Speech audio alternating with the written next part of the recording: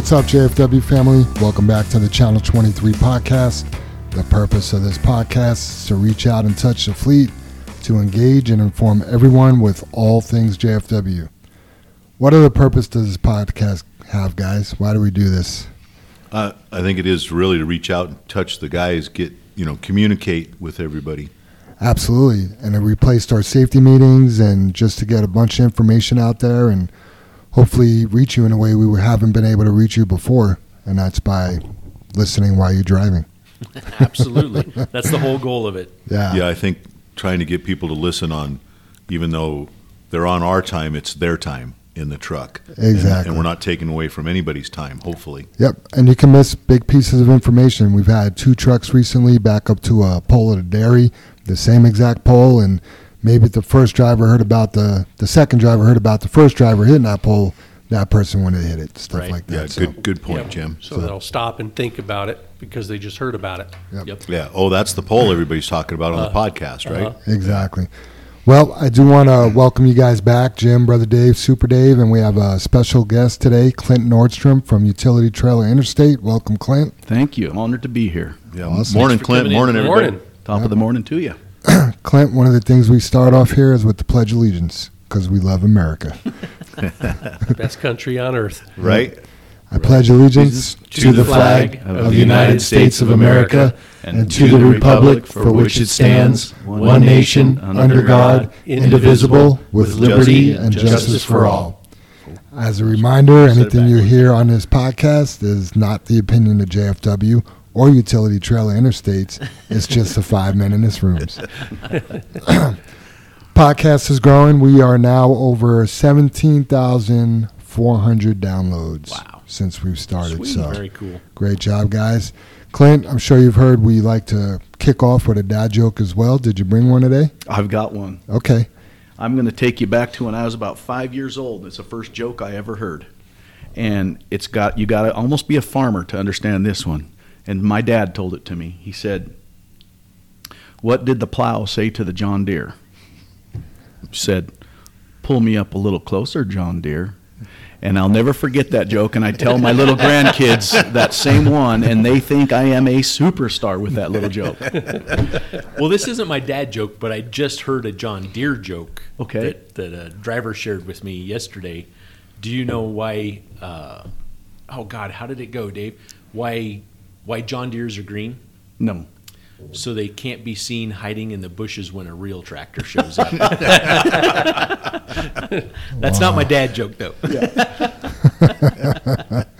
Why don't you go ahead and tell your real one? All right, I'll roll with it. This one could be kind of, I don't know, however you want to take it. What did one butt cheek say to the other? This isn't a clapping joke, is it? No. Together we can stop this crap. That's funny. That was a good one. Oh, man. Well, I'll stick with the October Halloween theme here and all about, we talk about working hard and doing all that. So why did the Headless Horseman decide to get a job? To get ahead. You're close, Dave. He wanted to get ahead in life. Very good. Go ahead, Soup. What you got? Super Dave is the champion, by the way. Oh, no. I started strong, and then I just opposite of the Broncos. I started strong and then started to fail. They're starting poorly. I have to say that's what she said, but yeah. Everybody talks about exercising. As you're getting older, you're supposed to, do things. Even just walking, simple walking, is good for your health. Well, I went for a walk the other day with a girl. When she noticed me, we went for a run. He's back. It's all in the delivery. It is. Oh, man.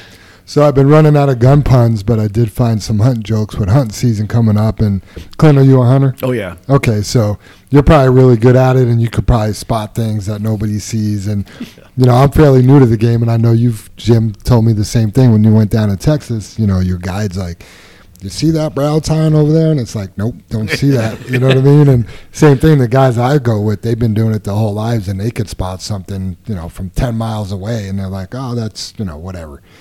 So anyway, 2 guys are out hunting a deer. The first guy says, did you see that? No, the second guy says. Well, a bald eagle just flew overhead, the first guy says. Oh, says the second guy.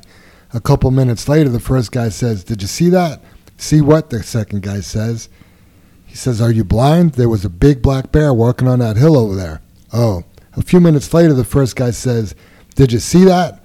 And by now, the second guy is getting frustrated, so he says, yes, I did. And the first guy says, then why'd you step in it?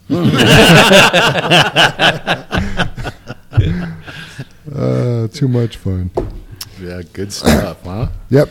We got a couple new guys in the Wash Bay, Joseph Martinez and Eric Bustillos. They started this week. And then new drivers, we got Luis Rivera and Dustin Courier. So welcome to the team, everybody. Nice. Yeah, welcome welcome, aboard. guys. Yeah, welcome you guys. Yep. Celebrations for anniversaries, we got Gilbert Benny. He hit 2 years on the 20th. That's actually tomorrow. And Herb Turner is also hitting 1 year tomorrow. So happy anniversary to you two. Congratulations, you guys. Goes quick. Seems like Gilbert just got here. And Herb, time's flying by with you as well. Man, Gilbert's turning into a star trainer now. Yeah, he is. Yeah. Did you see his truck lately? Ghost? Ghost? Yeah. When I see him, I just go like this because that's the emblem, his little logo on there. Right. And he does it back. It's his call sign. It's funny. He was on that dirt job, our dirt job over there at Yard 23, and he's just a rock star, man. I wouldn't even talk to him. He'd just come in, automatically pick up where to dump and what to do, and being level, and just one of those guys that he's got it going on, knows the job well. He's good at his craft. Silent warrior for Very sure. good. Yeah, chill, very chill. Yeah. A good guy. Hasn't Herb trained a little bit for us though and Yes. helped us out? So Yes. Yeah, Yeah, they're literally just starting, right? Starting to train or trained a couple No, guys. he's trained a few guys Oh, over the okay. past Has he? few Yeah. months. Yeah. yeah. So 2 good guys. I mean, Yeah, a solid. year for Herb there and 2 for Gilbert, but Yeah. stepping up and helping train and passing on their knowledge. It's good stuff. Yeah, they both come from awesome backgrounds. Gilbert has been in a oil field type situation for many, many years, and Herb comes from a dirt outfit doing just crazy excavation and running a tandem into crazy places and stuff like that. So Good stuff. Yeah, Herb's been doing really great. I don't think we've had a single incident with Herb since he's been here. Yeah. I mean, he's truly a silent warrior. Right. So great job, Herb. Great job, Bill Gilbert. Birthdays on 17th, we had Vince Meekins. Yesterday was Ryan Emmerling's birthday, and then today is George Potgeider's birthday. Today's also tomorrow's Miguel Dedios. Then 10/21 we got Shane Fredrickson, and 10/22 Robert Shaw. So lots of birthdays. Man, lots of birthdays. Right? We didn't have any birthdays last week, wasn't it? And then We had no anniversaries, and I think one birthday last week. So Does that fall in line with February for Valentine's Day? I think those are Valentine's Day babies. something. I don't know. I was just thinking about that because Allie's birthday is the 26th of October here. So Okay. yeah, I was like, oh yeah, Those are some Valentine's Day babies right there. I remember that. I had a dad joke about September babies, but I couldn't go. It's not politically correct. You want to tell everyone It's not about the? PC. You want to tell everyone about the Roosters? No.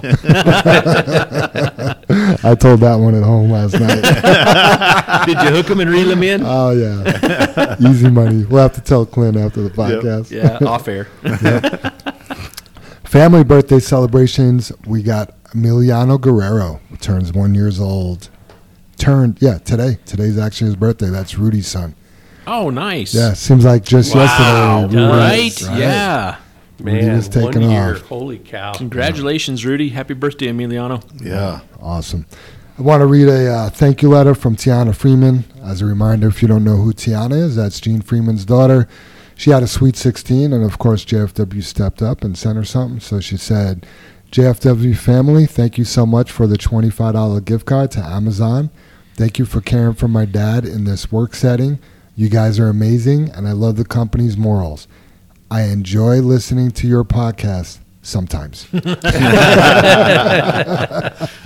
Tiana Freeman. So. You know that that's special for a 16-year-old to take the time and write that. But how truthful, because at 16, I'm not sure I'd listen to our boring podcast. Every week. No doubt. Right? You're busy when you're 16, aren't you? Right. There's a few more important things. Yes. You know? Yep. So thank you, Tiana, for the thank you card. She actually sent me one as well because Bella and I ended up going to a Sweet 16 party, and Bella was on the dance floor with her all night. And Nice. I could have just left. That's awesome. Yeah, good stuff. Shout outs. Gilly wanted to, so this is a shout out to the JFW fleet, the shop, the wash bay, everybody really, because it takes all of us to make this happen. But Gilly mentioned that the Colorado State Patrol had portables set up in Owl Canyon yesterday, and they were just waving the JFW trucks right through and stopping other trucks. So that's just a relationship that we've developed with, the Colorado State Patrol. They know, one, they're probably wasting their time, and then two, we got our act together. So let's go stop those other trucks. So, but I mean, we talk about that all the time. Every podcast, everything we talk about safety and stuff like that that must be because we have a relationship, and a reputation. But we have to live up to that. So. Before you leave here, or when you get in at night, that post trip, that pre-trip, all that, you guys, is so important. We cannot let off the gas pedal, on how we take care of our trucks and ourselves. Mm-hmm. It's too important. Absolutely. Each one of us have to keep that link in that chain. Yeah. Otherwise, the chain's broke, and there we are being pulled in with problems. You have to build the reputation, don't you? Right. Absolutely. Yeah. And to maintain it. Yep. Right. Yeah. And that creates that relationship because they understand, like, we do it. Right. We get it done. Yeah. Hence, there's the reason of the podcast is to engage and get everyone to realize that it takes every single person to be part of that. Yep. I've got something to say about that. My mother has 4 acres, and we order material from you guys. And I think there's probably been about 5 deliveries over the last couple of years. And my mom calls me, and she says, well, that must be the owner because he sure was polite and he acted like the owner. And your drivers have hit her that way every single time they deliver. And now my mom says, boy, they have some beautiful trucks out there. So that driver attitude, she's looking at the trucks, and now she's telling me, and who else is she telling? Right. Yeah. Yeah, Great that's point. awesome. Thank you. Yeah, spot on, Clint. And thanks, Jim and Dave, for making those deliveries.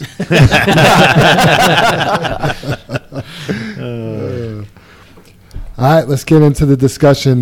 First thing that's come up a few times this past week, the last few weeks, is wait times, right? We got to call in if we're waiting at a pit or a plant to get, anywhere more than 20 minutes. So we want to hear from you right at that 20-minute mark. Don't call us when you've been waiting an hour because we've kind of blew our chance to move you around and do something else. Now, we got so much skin in the game waiting, what's another 20 minutes going to do? But we could have moved you somewhere else and rearranged some things, and that's just going to benefit you and it's going to benefit the house. The problem that we're running into is when you guys are waiting, you're charging JFW to wait. So we're not getting paid, but you are. And that's not really fair. So I don't know if we're going to make a policy, what we're going to do. There may be a signature page, but if you want to get paid for wait time, it's got to be approved by dispatch for waiting. And if you call us when you've already been in there an hour, we're not going to approve you getting paid for that. So 20 minutes, call us, let us know there's a problem. Let us know how many trucks are in front of you. It could be there's 3 JFW trucks headed that way. You may have to wait and we'll pay you, but we could reroute those other trucks to somewhere else and be more productive and efficient. Yeah, So, take care of our customer base with a cleaner line and all that. Yeah. One of the big things I want to kind of put in front of that, that's like you pull in and you see a line of 50 trucks waiting. You don't need to wait 20 more minutes, right? Sit there and go, that's true. Hey, there's 40 trucks in front of me or 50 trucks in front of me. Is the plant communicate at that location that you're at and realize it's going to be an hour before I get loaded. Call dispatch and give them that information. Hey, there's making it up 35 trucks in front of me here. The bin broke at Morrison. Do you want me to wait or what would you like me to do? It's not my 20 minutes, but I know I'm going to be here well over 20. Mm-hmm. So, do a little bit of advocacy for the house and yourself and our customer, because It's not just about you. It's not just about JFW, but it's about the whole big picture. So, Absolutely. Yeah, a great example is sometimes the line is super long at Morton. Well, LG Everest is just up the street. right. You know, you could, in 10 minutes, you could be at another pit, get loaded, get out of there, and then Right. we could revisit Morton perhaps later when the line is down. Absolutely. Yeah, good points. Also, if you're waiting 20 minutes and you're the next truck in line, you don't really need a call either. I mean, we won't be mad at you for doing that, but Yeah. you've waited 20 minutes, but you're getting loaded next. You're gonna be Right. just fine, and the house is gonna be fine as well. Yeah, and that again, that could be back to that first round. Your next load back there, you may wait 2 minutes or drive in and get loaded. So Right. then there's your combination of, okay, so I only waited 10 minutes my first load, and I waited 10 minutes my second load in the combination, but I'm going and it's worked out. Yep. We're after, like you mentioned, Jim, the bends broke down. Right. There's a problem. I got to the salt guys in there over here at ARS, and the cars aren't pulled up. Right. It looks like I'm going to be here a while. Can I go take a load to 12? Right. Just like you guys are mentioning, it's the situation, and communicate with us. And it happens anywhere, but we did just bring up ARS. That's one of the trouble areas right now, and then also Morrison. I mean, that happens there quite often as well. Sometimes we can't pull you off. Like the other day, they needed those rail cars unloaded, right? Okay, well, we're going to want to charge a customer for that, but we got to put some things in play to make that happen. Right. Before we just say, yeah, we're going to pay you for 2 hours, and we'll get paid for those 2 hours. Right. So. Awesome. Yeah, so true. Let's talk about the Heidi Ganal stickers. We've gotten a little bit of feedback on those. Do we have stickers? I haven't noticed. Yeah, well, I have. Well, we'll start with you, Clint. When you see those stickers, what do you think? When the first time you probably saw one and didn't know we were The doing first that. thing I think, man, those guys are involved over there. That's really what I think. That's pretty initially. accurate. Yeah. That's pretty accurate. Yeah. Yeah. Yep. We've had a few drivers concerned. I think we made a mention on the last podcast, but I think that's kind of simmered down a little bit. Just because there's a sticker on the truck that you drive for your company doesn't mean that you're a supporter or you're involved, right? And nobody's going to recognize, like, that was Jan Backus in that truck over there. You Right. know? He's voting for Heidi. Nobody Right. knows who I am. So that simmered down. We have gotten some feedback from the public. We've had a couple reviews that didn't appreciate our political stance, and they're not going to do business with us anymore, but they weren't our customers. Yeah. Clearly just a single person upset and Yeah. didn't like that and Yeah. called and was like, I'm not going to do business with your company anymore on the Google review. And they probably don't even know what we do. Right. Yeah. Yeah. I mean, you couldn't do business with us if you wanted to. You got no place to put material. Right. So Yeah. it's fine. Yeah. But I did. When I saw that, I looked those people up because you could see what other reviews they've left, and I thought surely they're just every single review is going to be a bad review because Yeah. typically when you see complaint reviews, I like to go check that out. Like, is this person just a complainer? Sure, Or- it's a trend, right? Yeah. They usually But- have a What they trend. do. I was surprised that wasn't the case. Very just, good. They were just so upset about those stickers they had Right. to leave a bad review. Yeah. Yep, so I got to throw this out there, Jim. So at 11:50 last night, I got an application from a dude applying for a mechanic's position. 77-year-old dude. He didn't completely fill out the app, but he was a mechanic for his whole career. But under job description, it said, "Great job with your stickers. Really appreciate you. Nice. Wanting to take back Colorado or whatever." right.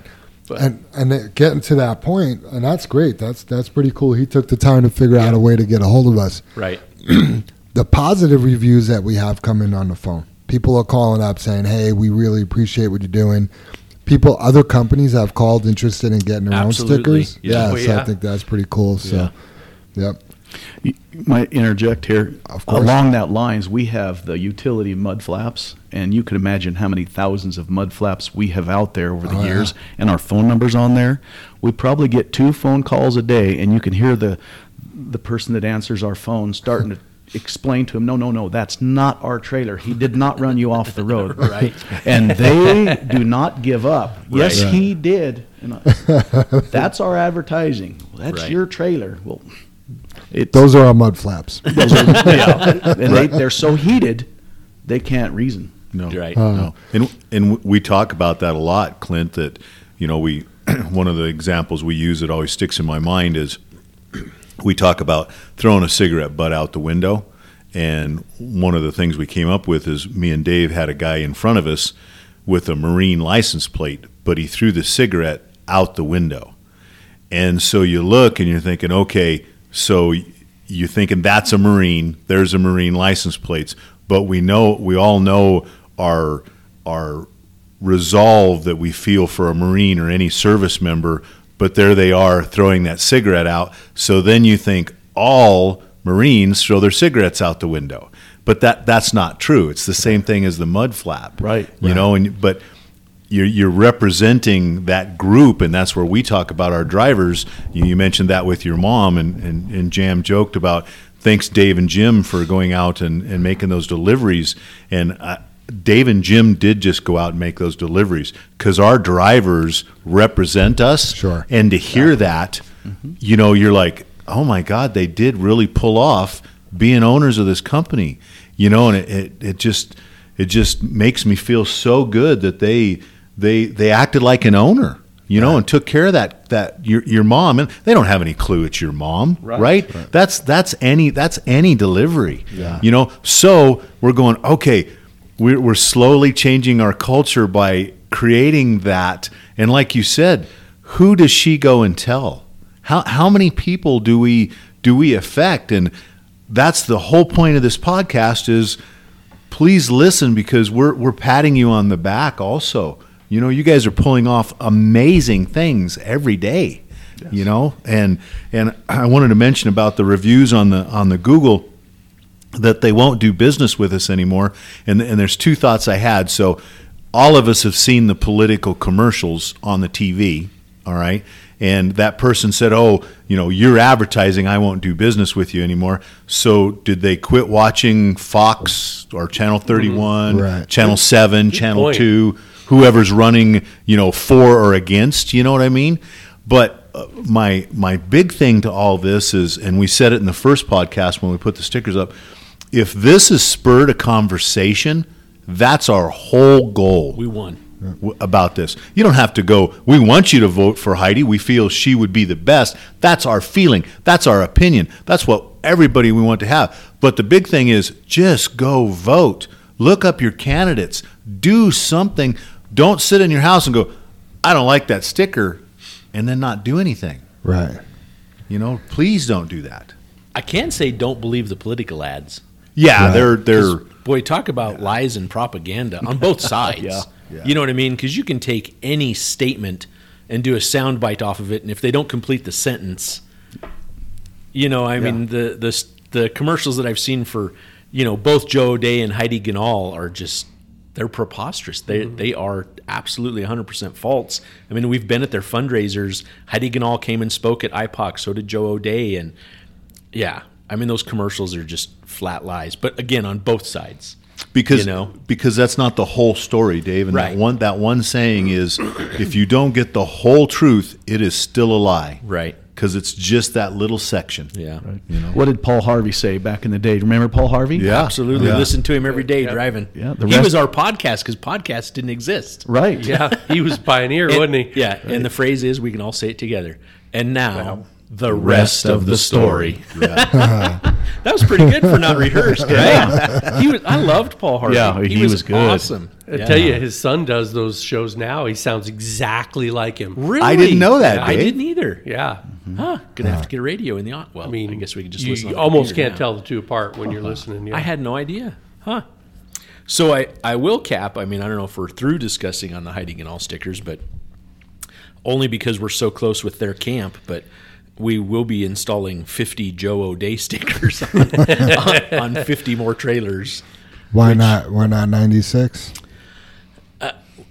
It was kind of a number that needed to be doable, Jam. And I guess I feel like our shop is so inundated.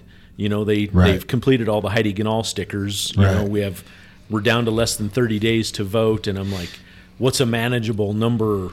We got to get something on. So, and I was trying to help Joe O'Dea's camp as far as, give me 100 stickers, and geez, we only get 50 on. That's not fair. So you're saying know? 50 of them on one trailer and make a full wrap? There you go. There you go. Yeah. Yeah. So we'll probably just be putting those on the driver's side of, 50 trailers. So. Yeah. Cool. I'll finish up with, I got my ballot in the mail yesterday. Nice. Yeah, I opened it up. I didn't fill it out yet, but I'm on my way. Nice. Well, IPOC has sent out a voter's guide for Adams County. So You are my voter's guide. It seems a little bit more straightforward. It's not the confusing issues. right. It's Yes. just, who do you want? I want this person. Yeah. Yeah. Yeah. So. There are some interesting issues though, as far as the I'll just call it the liquor issues. That need to dive into that and be sure I'm understanding those commercials correct, because it does seem huge for small business versus some of the big chains. I don't know what. Just need to dive into the details. Right of on the that. delivery, I thought the same thing. I need to look at that because you're only getting half the truth on that commercial. Yeah. So I want to know all the truth. Who does it affect? Right. Yeah. All right, moving on. We got a note about waving at other drivers. Who brought that up? I brought that up. Let's talk about it. Yeah, I mean, back in the day, that was our brotherhood. You know what I mean? You waved at everyone as far as other drivers, and it was just a courtesy, and it didn't have to be one of the, I'm on a float in a parade wave, like, it was just kind of the easy, index finger up, go past type deal, just acknowledgement maybe. Maybe, not the full-on wave, but just acknowledgement, the head nod as you went by, which, we didn't have the tinted windows way back. We did later, which makes it hard to see, but there is a standard trucker wave when you pass, two trucks passing. Have you ever noticed that? It's the hand comes up and gives a little shake. Yeah. And then they just hold it there. yeah. Almost like a little karate chop. A little bit, yeah. Yep. Well, the farmers have a wave too. You go down a 2-lane road in the rural areas, their hands on the steering wheel, and that one finger comes up. That I call that the Nebraska wave, which makes sense with the farmers, Yeah, right? we call it the farmer wave. When we go up to McConaughey we have a place up there we've had for 45 years or whatever, and yeah, you go down the road and it takes the first person to pass me that gives me that, and then I'm like, oh yeah, and it's just the index finger, right? That's all it is, right? You just have to exercise that index finger. I wrote that in my notes because I was just there this weekend, and the first couple people that passed me gave me that one finger off the steering wheel. And I'm telling Holly, I'm like, oh man, I forgot, So everybody, it's just one finger right off that wheel. Doesn't that make you feel bad when you miss it? Oh, and you miss Right? that wave. Yeah. You're supposed to go back and redo. Right? It makes you feel like that, Clint. Yeah, absolutely. When I also seen this though, because the Jeep wave, there's the Right. Jeep wave. And I was going to bring that up. Yeah. right? Oh, what's the Jeep wave? Anybody in a Jeep waves to each other, Dave. Oh. I mean, there's very few people that don't, and I know Jam. God, it might be with one finger, not the index finger. Yeah, it's a Jeep thing you wouldn't understand. When he first got the Jeep, I think you asked me how come everybody's waving, right? Sometimes you're just not in the mood. Like, I don't know you. Like, cool. You have a Jeep. Awesome. So does 5 million other people. Yeah. It almost But goes with a cracked windshield on your Jeep. I'll bet you have a cracked windshield. I have a chip that was just repaired, but it's a fairly new windshield. Yeah. Those so- flat. Oh, yeah. Oh, they windshield. flat They- crack. they- Mine they snap, Yeah, don't they? didn't make mine 10,000 miles. I don't think, Clint. Yeah. And I grew up in New York City, you know what I mean? And they wave different out there. But, if you're driving and getting waved at, it's, it They have could an be- audible with that too. yeah, it could be who knows what. But yeah, I mean, as far as waving at other drivers, it's just, I feel obligated in the truck. Yeah. Especially if it's another JFW truck. And it's just funny, and it's not just our company, but it bothers me when it's another JFW truck if you're driving and you wave and that driver's just, Right. Yeah, but just maybe- stern-faced. Yeah. Maybe he's not in the mood, Right. or she. Yeah. So Yeah, but it's, we just talked about the Nebraska thing. It makes me feel bad when I miss the wave, but I love going there and waving. It's a cultural thing. It's Right. a rural thing. It's the Joining small, in. joining in the small community, and that's what we're talking about. Is we have 100 trucks, but we're still a small community. Yeah. And we're still a brotherhood of all drivers. Yeah. Wave to your driver. Wave to your buddy. Wave to, whatever. You nailed it, Jim. It is a community. Right? It's your brothers, you know. Yeah, or sisters. I mean, we got to add that. Yeah. Say Yeah, howdy. when other companies see that, they're going to be like, "Why do those guys all wave to each other? They're so friendly, right?" Yeah. you know, 'Cause I we mean, love that's each just other. the. Yeah, because I've met a few Nebraska farmers, and they're not that friendly, right? They're kind of grouchy sometimes, but they still wave. Yeah. They're still waving. It's funny when I took Bella horseback riding. I have a 8-year-old daughter now, and the guide he has these howdy corners, so it's like a hairpin turn, but anytime you get to a howdy corner, you have to say howdy to everybody and tip your hat. It was kind of corny, but it was kind of like, okay, we're all engaged. Howdy. Yep. Howdy. I like it. So, did you get a picture with a hat, Jim? I mean, I had a ball cap on. Oh, probably, I gotcha. Probably All right. Kryptek or I'm something like I'm that. kind of picturing the cowboy hat on you. I'm struggling with a visual. I have one cowboy hat. It's made out of straw. I got it in Mexico, and it's like completely smashed from partying. I went to throw it out the other day, and my wife's like, "You better not throw that out." I'm Yeah, that's funny. That reminds me of a hat Jose had on one day, and it was all smashed. It was made out of straw. And I said, "Nice hat, bud." And he said, "Yeah, my wife wants me to throw it out." But I won't. I wear it. Too much sentimental value. Yep, Yeah. yep. Yeah, he got the story is he got into a fight wearing that hat, and I think he might have lost, and the hat Oh. got smashed. But it's like his favorite hat. Oh, Yeah. funny. Yeah. Sam, my 17-year-old, he just had homecoming, and the big thing now, I mean, it's not if you're dating someone, you know, the whole big scene is to the proposal to invite you to homecoming, right? They make a big deal out of the proposal, or the next big thing is you just go in a big group. So like a group of guys can go or a group of girls can go, and they actually took like 20 people, and it was 10 guys and 10 girls that are all just friends, right? None of them are dating each other, but they're just a group. Most of them are all jocks and stuff like that. And he's actually went 2 weeks in a row to 2 different homecomings, right? He went to the one at his school and then went to a friend's school. But the first week he went, I'm like, do you need like a jacket or a tie? Or he's like, "Oh no, Dad, I'm cowboy pimping." And I'm like, "What?" And he actually wears my cowboy hat that I got married in 28 years ago. And I'm like, "Oh my God, that actually fits you and looks pretty good." And then he just puts on his boots and jeans, and he's got a black shirt. He's actually got a 511 shirt. It's not a JFW shirt, but a 511 shirt. And that's how he went to homecoming. And I'm like, is anybody else wearing a hat? Week 1, no one wore a hat. Week 2, 7 more dudes showed up with hats on, and 7 dudes were cowboy pimping week 2. So. Cowboy pimping. You know, Jim, when you were telling about the guy got beat up and his hat's smashed, he did not do the farmer wave. They Exactly it. Exactly. They tracked him down. Right? That's hilarious. Yeah. BD, where's the clean out area for the blue salt yard at yard 23? Yeah, great question, Jam. I'm glad you wrote that on there and asked. It is all over.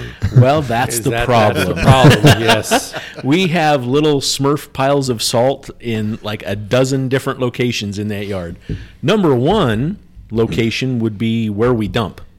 That would be ideal if we can pull that off. But generally, when we're dumping in there, You got to get out of the way. yeah, you got to get out of the way. Now, the good news is because the rail yard to yard 23 is relatively close, we usually only have 2 or 3 trucks on it, maybe 4 tops. Otherwise, there's too many trucks hauling it, right? Because they'd get stacked up. So, again, my first point is clean out in the bin. You know, maybe you can scoot to a side, clean out, or just clean out at the end of the bin so Pat can just push the little pile in, or Kendrick or whatnot. Next one is as you come out of the bin and you're driving west on the little asphalt road we put in, you'll see where we have a set of scales that we've taken out of the ground and are stacked on top of each other on your right or on the north side between you and the creek. And there's a little concrete pad there. So if you want to clean out not in the bin, please pull off of that road and you can back into the little concrete pad. It even has a little concrete berm on it or whatnot, and you can just sweep out right there. 2 or 3 trucks can back in there next to each other, pop the gate, and you can clean out right there on the concrete pad. But let's try and unify and get this down to one location so we don't have salt all over the yard. It's not a good look. You know, and I know at this point we didn't have that before, so we've cleaned off that little concrete pad, or just be sure to put it in the bin. I'm pretty sure Pat would let you take 5 or 10 minutes, scoot to one side of the bin or the other, and I'm sure you can just clean out right there. Otherwise, move down to that concrete pad. Awesome. Yeah, I got to throw this in there too, you guys.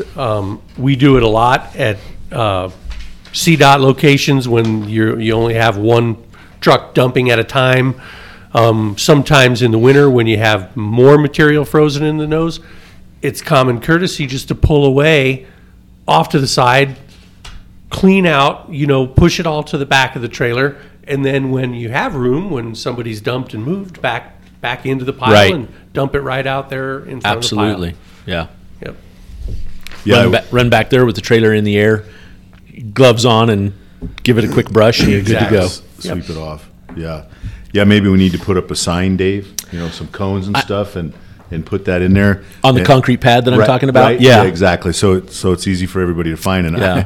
I was sitting here and I was like, oh, am I going to play devil's advocate? Because I drove in the yard with you, and like you said, the little blue piles, and you're kind of like, what the F? Why are there piles all over the place? It looks so terrible. But then on the other hand, we cleaned out. Right? We didn't Right. haul the salt in a sand load. true. We didn't haul it in a rock load. We didn't put it in an asphalt Yeah. load. We didn't do anything else. We cleaned out. Yeah. They did their job. The trucks, trailers clean. You're like, oh my gosh, thank goodness for that. We're doing that. Let's just take it another step and put it where it belongs so we can clean it up, right? Yep. But we drove through that gate 5,000 times. We only hit it once. So but there's a way to be better. You think the guys are doing that on purpose so we can spread it out and the snow will melt when it falls? Right? No. I'm sure we'll see where the snow's melted, though. Right? Dave? Yeah. It won't stick in that spot. So yeah. Yeah, if you haven't been to Yard 23 in a while, you should go over there because it's badass. It's changing on a daily basis, Oh, isn't man. it, Jim? Yeah, Yeah, looks- I mean, looks good. I was probably, the last time I was there was probably, I don't know, 3 Saturdays ago, 4 Saturdays ago. And Yeah, probably when we brought dirt in that one Saturday, yeah, right, Jim? Yeah, back to back. We did Yeah. 2 weekends. Yeah. And then, it's the last time. And just the amount of more dirt that's been brought in and leveled off and Right. compacted. And then the telephone pole area is all cleaned up. And yeah, it's looking good. And Yeah. shout out to everybody who's been over there working on that. Yeah, Busting ass. they're killing it. I was just going to say that too, Jen. Glad you mentioned the shout out. We can give a shout out to Joe and Frank Greaves. Oh, yeah. We contacted them. There's another brotherhood. There's another community. They had a job where they have some dirt, and it's a little closer for them to haul our spot, and they're hauling over, and we're getting the dirt. For free. Their drivers are doing a good job. They're, you can call them family friends or business friends, but there's another relationship you build on. So Acquaintances we've had for 30 years, right? right. So wave to those guys. Things like that. We have another company that was a part of CEI or was doing some of It that. is. Dave? CEI has a couple independent trucks that are, I don't even know where that dirt's coming from. Yeah, and I guess just a shout out to those guys helping us out. It's a community. Super Dave, just like we were just talking about. So Absolutely. cool. Clint, how long have you been part of this community? Oh my gosh. I started at Cisco back in 1982 it was, yeah. Okay. And I started out as a driver over there. Oh, wow. And from that driver, I think I drove for 7 of my 14-year career there at Cisco. And from there, I moved into safety and dispatch, and then I was able to be a frontline manager. And so that's where I started. And then from there, I went to another food service company, and that led me all the way down the road through Thermo King and where I ended up right now. And I've been with utility for about a little over 21 years. Gotcha. Wow. Wow, Yeah, that's very awesome. cool. Yeah. That's Congratulations. Yeah, thank you. Man, I'm glad you and Dave are on the same side of the table because he just celebrated his 30th last week with JFW. Wow. Yeah. So cool. Congratulations to you. Yeah. And Thanks, and you as well. I have to throw this out to you guys. And me and Clint were just kind of talking before this, and Clint is 61 years old, you guys. Wow. So you look good, buddy. Yeah. I know I told you that, but Thank you. Yeah, we good looking talked about- fella. I share my wife's makeup.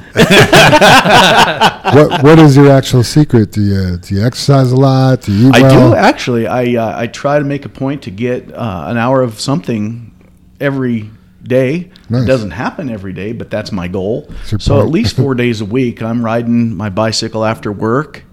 And then my wife, she really makes sure that we eat as healthy as we can. Oh, that's awesome. We go to the occasional McDonald's and we have an occasional pizza, but 80% of the time, if I stay 80-20, I think I'll be okay. Yeah, absolutely. If for you. Yeah. If you do more good than bad, then more good than bad will happen to you. I Right. go with that 80-20 rule on just about everything. I like that.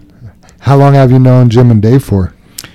Well, it's interesting. My dad and mom knew their parents back in the day. My dad was he worked for Mobile Premix as a manager there, and of course that led him to know. Yeah, mobile premix. There's a name you just Yeah, don't not hear many about. people remember the camel. Yeah, Yep, yep. yep. So he was there for years, and knew your father, and then they happened to live near we lived up north. So I've kind of known the family most of my life. Wow. And then when I started at a utility is when I got to know these guys, and it's been great. Yeah. Yeah. Awesome. You learn a lot when you come over here. Yeah. Good.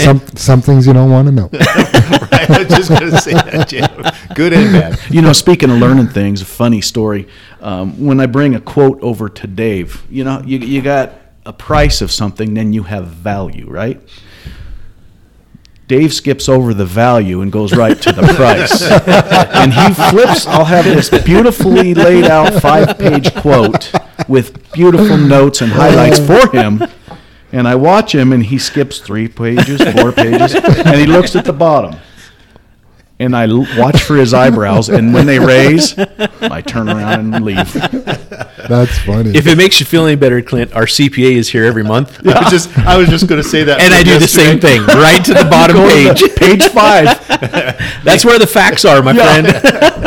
Yeah, our CPA and myself, Clint, we staple 4 or 5 pages to the top of it, so he has to go through it to get to the last page. I don't even know what are on those pages. Well, that's funny because I have a plan for next time. I'm going to put some sort of cartoon on page 5. There will not be a price. Oh, funny. That's great. Yeah, that's good stuff. It's funny you talk about value and price, right? But so I used to run a pawn shop, and people would come in and be like, "This is worth X amount of dollars." I'm like, "No, it's worth what people will pay for it." Right. You know what I mean? People aren't going to pay what you want for it. That's not what it's worth. I Right. could show you 10 people that say it's worth this much because here's what they've paid for those items. Right. You know? So Well, it goes back to value with that driver that delivers to my mom. That's value when that driver treats her like that and respects the property as he's backing up there, and the communication and the eye contact. Sure. That's value. It is. We'll Yeah. pay for that. Yeah. absolutely. It's kind of funny because that's in our creed. Is it? Yep. We joyfully create honest value for those we serve. Yep. Honest It's value. working. Yep. So Clint, you like to take care of yourself. You mentioned you're a hunter. What else are you into? And how often are you hunting this year? Well, it's going to be bird hunting. Okay. Yeah, Gotcha. we go out to the bluffs out in Byers, and we'll take customers, which you guys are all invited. But we'll go out there and shoot some birds, and it's like a guided deal, and it's very fun. They clean the birds. That's the great thing. They hand you this right. nice package of meat, and you can go home. And, Oh, that's awesome. yeah. What time do we need to be there? Well, 7 o'clock. Awesome. So yeah, we do that. Of course, I've done the elk hunting and all that stuff before, and it's mostly limited now to bird hunting. Gotcha. Yeah. What else are you into? Well, pleasing my wife. Yeah. Making sure I do everything that's on my honey list, my to-do list.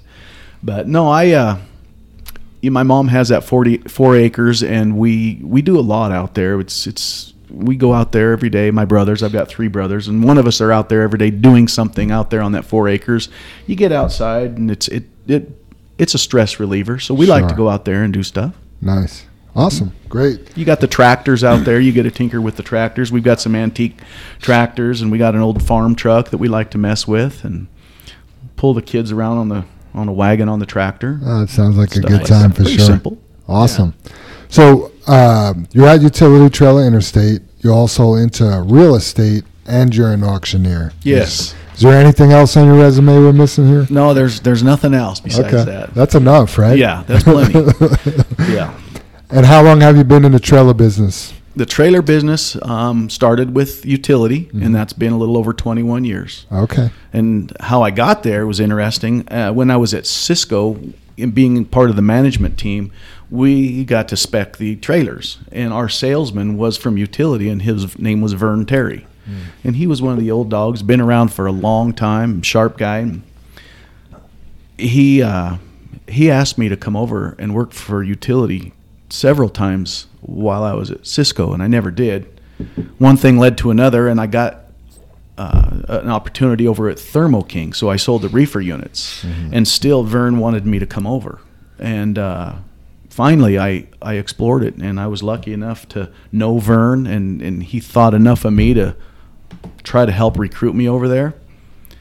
He figured I would be a good fit, and I was lucky, and that's where I'm at, and I've stayed there. It's been great. Nice. Yeah, that's how I got there. Well, we've dealt with enough salesmen, Clint. There's sometimes you make your own luck, and I think you make a lot of your luck. Well, so you thank do a great job. Thank you very much. And with being over at Thermo King and all that, does he know Rick? Do you know Rick Bowen? Oh yeah, I know Okay. Rick Bowen well. I deal with him now. We'll share information. We talk a lot. A lot of respect for Rick. He's great at what he does. Yeah. And detailed upon details upon detail. He would be one of those that would look at my value, Dave. He wouldn't Yes. just go to the price. Rick knows what's in those specs and how it can help his company. Funny. You know, Rick's price is not in the packet when he gives it to me. He gives us the packet, and as you said, Rick is into details. Yeah. I learned the quote from Rick, the Yes. devil's in the details. Yes. Right? And he is so true, right?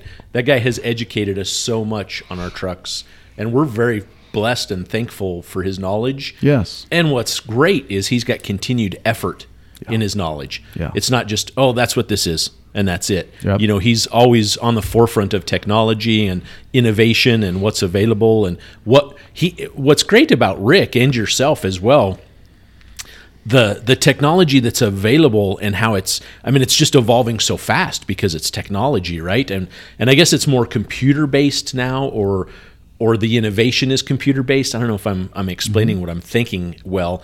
30 years ago it was mechanical, right? You had to engineer something or a design change, and now a guy can create it just because the computer's there, and Rick is so cool with the innovation or what he knows, like our trucks, as far as from a safety standpoint. Rick is the one who told us, hey, when you put the trucks in reverse, do you want the radio to go off? Well, heck yeah, we do.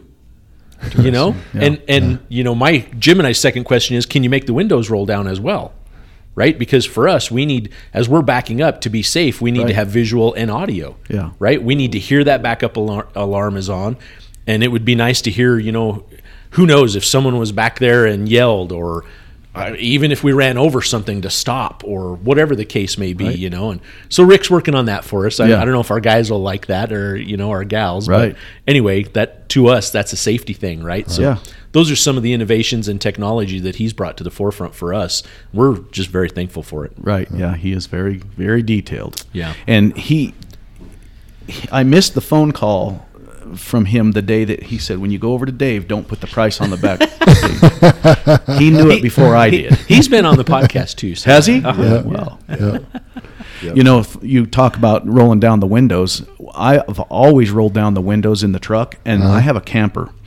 And anytime I get into a situation like a parking lot or I'm backing in, I roll down both of the windows in my pickup. And my wife's, well, I'm freezing. Why are you doing that? I can listen and hear a lot of things going on with those two windows down. And I've carried that from my driving career all the way to my camper and my pickup. Right. Now my wife is trained. She rolls down those, or hits the button. We don't roll windows anymore. Right. But she puts that window down, and now she is trained to do that.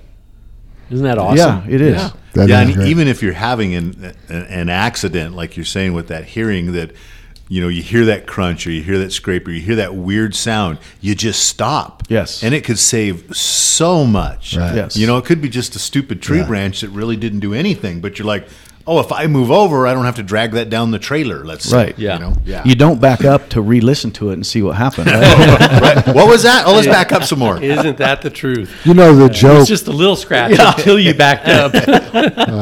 You know the joke people always like, well, why when people get lost or they're looking for something, they turn their radio down? It's like, you can't see the place. You're not going to hear it, right? But it's exactly for that. It's to increase your senses so you Right. can hear it, so you are paying more attention, stuff like that. That's so. I hadn't heard that, Jim, and you were so spot on. Yeah, it's right. like- I mean, that's the first thing you do. Where am I Turn on going? the radio. Yeah. Well, you look That's not at going to help Helps you. you concentrate. Yes. Yeah. You know. my stepson when he first started driving the car. I mean, I would sit in that car in the passenger side and the radio's up all the way. We're backing out of the driveway and it's loud, and I turn that radio off. Right. He couldn't understand that. Right. Right. Why do I need to turn the radio off? I'm backing up. You'll learn. I want to hear that mother or somebody scream, stop. Yes. Right? Yep. Exactly. Oh, absolutely. There's a good point Yeah. too. You know, Yep. A person, something like that. Yeah. When you buy your own car, you could listen to the radio while you're backing up. Right. Yeah. So, doing a little research, I saw there's utility trailer interstate and then utility trailer manufacturing. Right. I'm assuming that the interstates are just. Well, how does that work? What's So the our relationship? company is UTI, which is Utility Trailer Interstate, which is we are a dealership. Right. We have 2 dealerships, and throughout the United States, there's a lot of family-owned dealerships that might own 1 to, and sometimes more than 5 dealers for each state. You know, Texas has more than 1.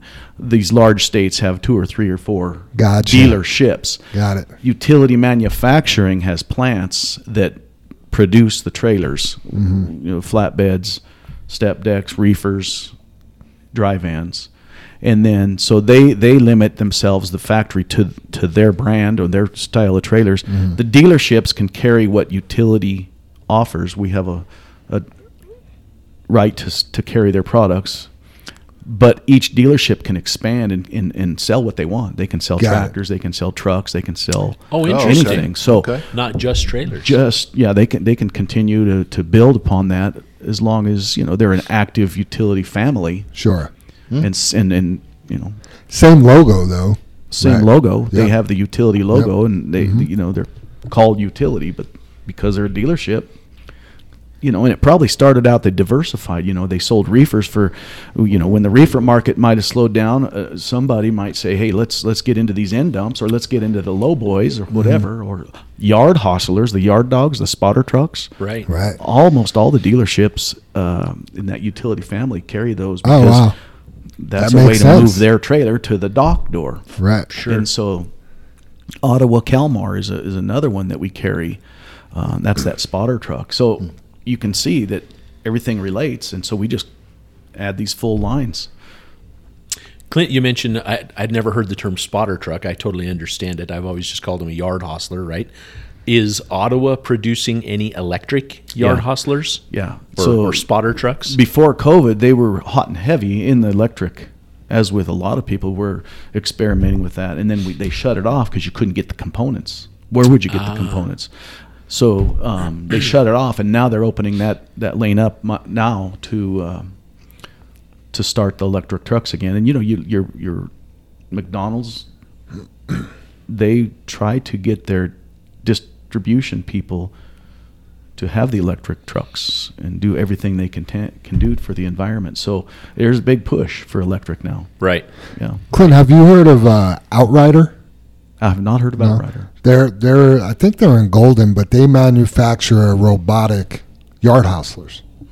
Yeah, so it's a complete Robotic yard yeah. So hostlers. it's a hostler with no driver. Oh, It interesting. doesn't even have a cab, does it? Does it look like a? I think there is a cab you can get in there Okay. in case it breaks down or somebody actually needs to operate it. But yeah, there's no operator. It looks like they may be able to even be operated outside of it, like in the building. Oh, wow, like remote. Yeah, but they target, you know, Amazon Prime, let's say. Mm-hmm. And I'm assuming there's got to be lasers and things and, Yeah, you know, right. all this stuff to guide it. But yeah, they've just eliminated the man or woman Wow. from operating that. You know, out Yeah. at Vestas, speaking of electric and technology, in the pavement, inset into the pavement, they can roll a trailer to a location And if they follow the certain track, there's a sensor in the pavement that maybe lifts the trailer up a little bit or tilts the deck a little bit or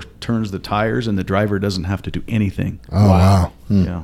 That's very cool. Yeah. Huh. See what great technology. Yeah. You know, as far as the electric truck thing goes, I mean, we've investigated into it, and it's still not feasible for our industry, Clint. But I know for the yard hostlers or the spotter trucks, to me, it seems like a win-win because you have that electricity always available to you. You know, and I don't think it. My assumption, because I don't know, and I'm sure you probably do, that it could work all day. Like it could make a 10-hour shift or an 8-hour shift or whatnot is my assumption, where here in what we do, it can't. It's not capable of that yet. No, as long as you're at the yard where you can, the infrastructure to handle that electric truck is another huge expense. You're looking at you're not just going to plug it in like your wife plugs in your vacuum cleaner. Right. Yeah. So that goes with it. Right. Wonder if it has the same to do with electric cars. I think we need some good infrastructure for that. Did you hear where electric cars in California, people are buying Generators? to haul in their, I guess would be their trunk, Right. with gasoline in the generator. And when they can't make it to a charging station, they can fire up their gas engine and charge their Makes electric no car. sense. Yeah. See, that's where so much of this doesn't make sense. I mean, like you said with McDonald's, who doesn't want a better environment, right? A better world. Who doesn't want that? But the electric hostler, it makes sense. There's a place to plug it in. Yeah, we're all for it. That's the sensible place. There's not yet that spot for us in a big truck to travel the miles, okay? Right. So let's not force it when it just doesn't work. Possibly, again, we've forced enough electric cars that, government wants me to go out and buy an electric car. I went and bought an electric car, but I can't make it to work, so now I went and bought a generator with gasoline, which all of those problems that creates, right, in your trunk. But that's where we've let everybody down. We've created that, and we don't have a good infrastructure. We don't have a good plan in place. We're just like, let's go electric like it can be done overnight. Right. And that's the disappointing part of where we're at, to me, is the letdown of let's do it right now, but there's just not a plan. I don't think our current administration has sat down and done the math of to flip that switch to electric vehicles.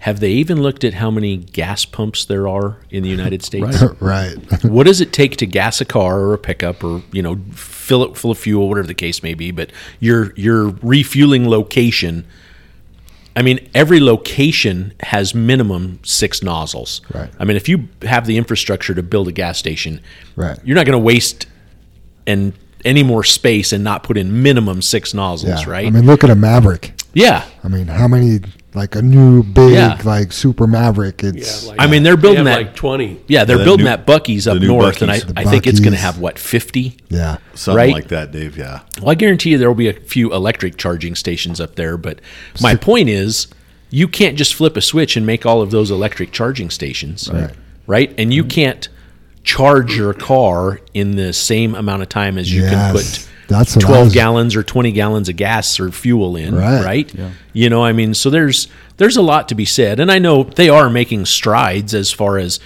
like now, if you build a house or an outbuilding anywhere, you at least have to have the wiring into your facility, right? Meaning your garage, so you will be able to plug in and charge. But, right now that just goes hand in hand. The debate has been sparked about the new electric meters. I live in Westminster, and Jam, you already have the new electric meter, and it's kind of scary. XL is preparing their infrastructure to do rolling blackouts. Right. Well, that's the Clint, smart thing. You're a native. Yeah. Is this the same Colorado we grew up in? No, they've changed it on us. I don't want to knock it or get into that debate, but it doesn't feel as friendly, or I don't know. It's tough, and we sit here and I wind up rolling into this all the time. It seems like every week, but Denver, the city of Denver eliminated natural gas. You cannot have natural gas on any new build, whether it's a new home or a new business in city of Denver, right? They started that January 1st, and you're like, why? isn't that more efficient than electricity? Hasn't it always been? But they're saying it's too dirty. Yeah. I'll have to go out and get a gas generator. Right. Yeah. I was going to mention, pretty smart for those people in California to have a generator in their trunk, because when they do have a rolling blackout, they got that covered too. Yeah. Right. It's like multi-purpose. Right. Yeah. But you're still using gas. And you know what? To build those battery cases, aren't they not plastic? Oh, yeah. Okay, so what is the plastic made from? A little bit Fuel. of oil, right? Yeah. Yeah, Absolutely. all the petroleum that goes in all that stuff, Yeah. Clint. Yeah, Yeah, we were just talking about the leach fields for lithium. They're so hazardous, the United States doesn't have one. So, not even allowed. yeah. So those leach fields and there must be 40 different steps when you look at those leach fields for the lithium. There's about 40 different colors. It's a liquid process, right? Like they leach gold or whatnot, or silver or precious metals. And yeah, it's so hazardous. We don't have one here in the United States. But we're allowing the world elsewhere to be destroyed. So just the U.S. is a cleaner environment. It's tough. Yes. Well, and I read articles about us trying to develop mines to mine lithium, right? So we mine the metal, because lithium is a metal. Then we have to ship it to China Yes. to be refined, and then ship it back here Right? to put into Right. cars. Yeah. It's called letting other people do our dirty work for us. Yeah, it truly is, Jim. You know, I think we're going to talk about it, but that we've connected and doing some work with Cemex, the cement manufacturer up in Lyons, where Brannan gets a lot of their cement from for several of their plants.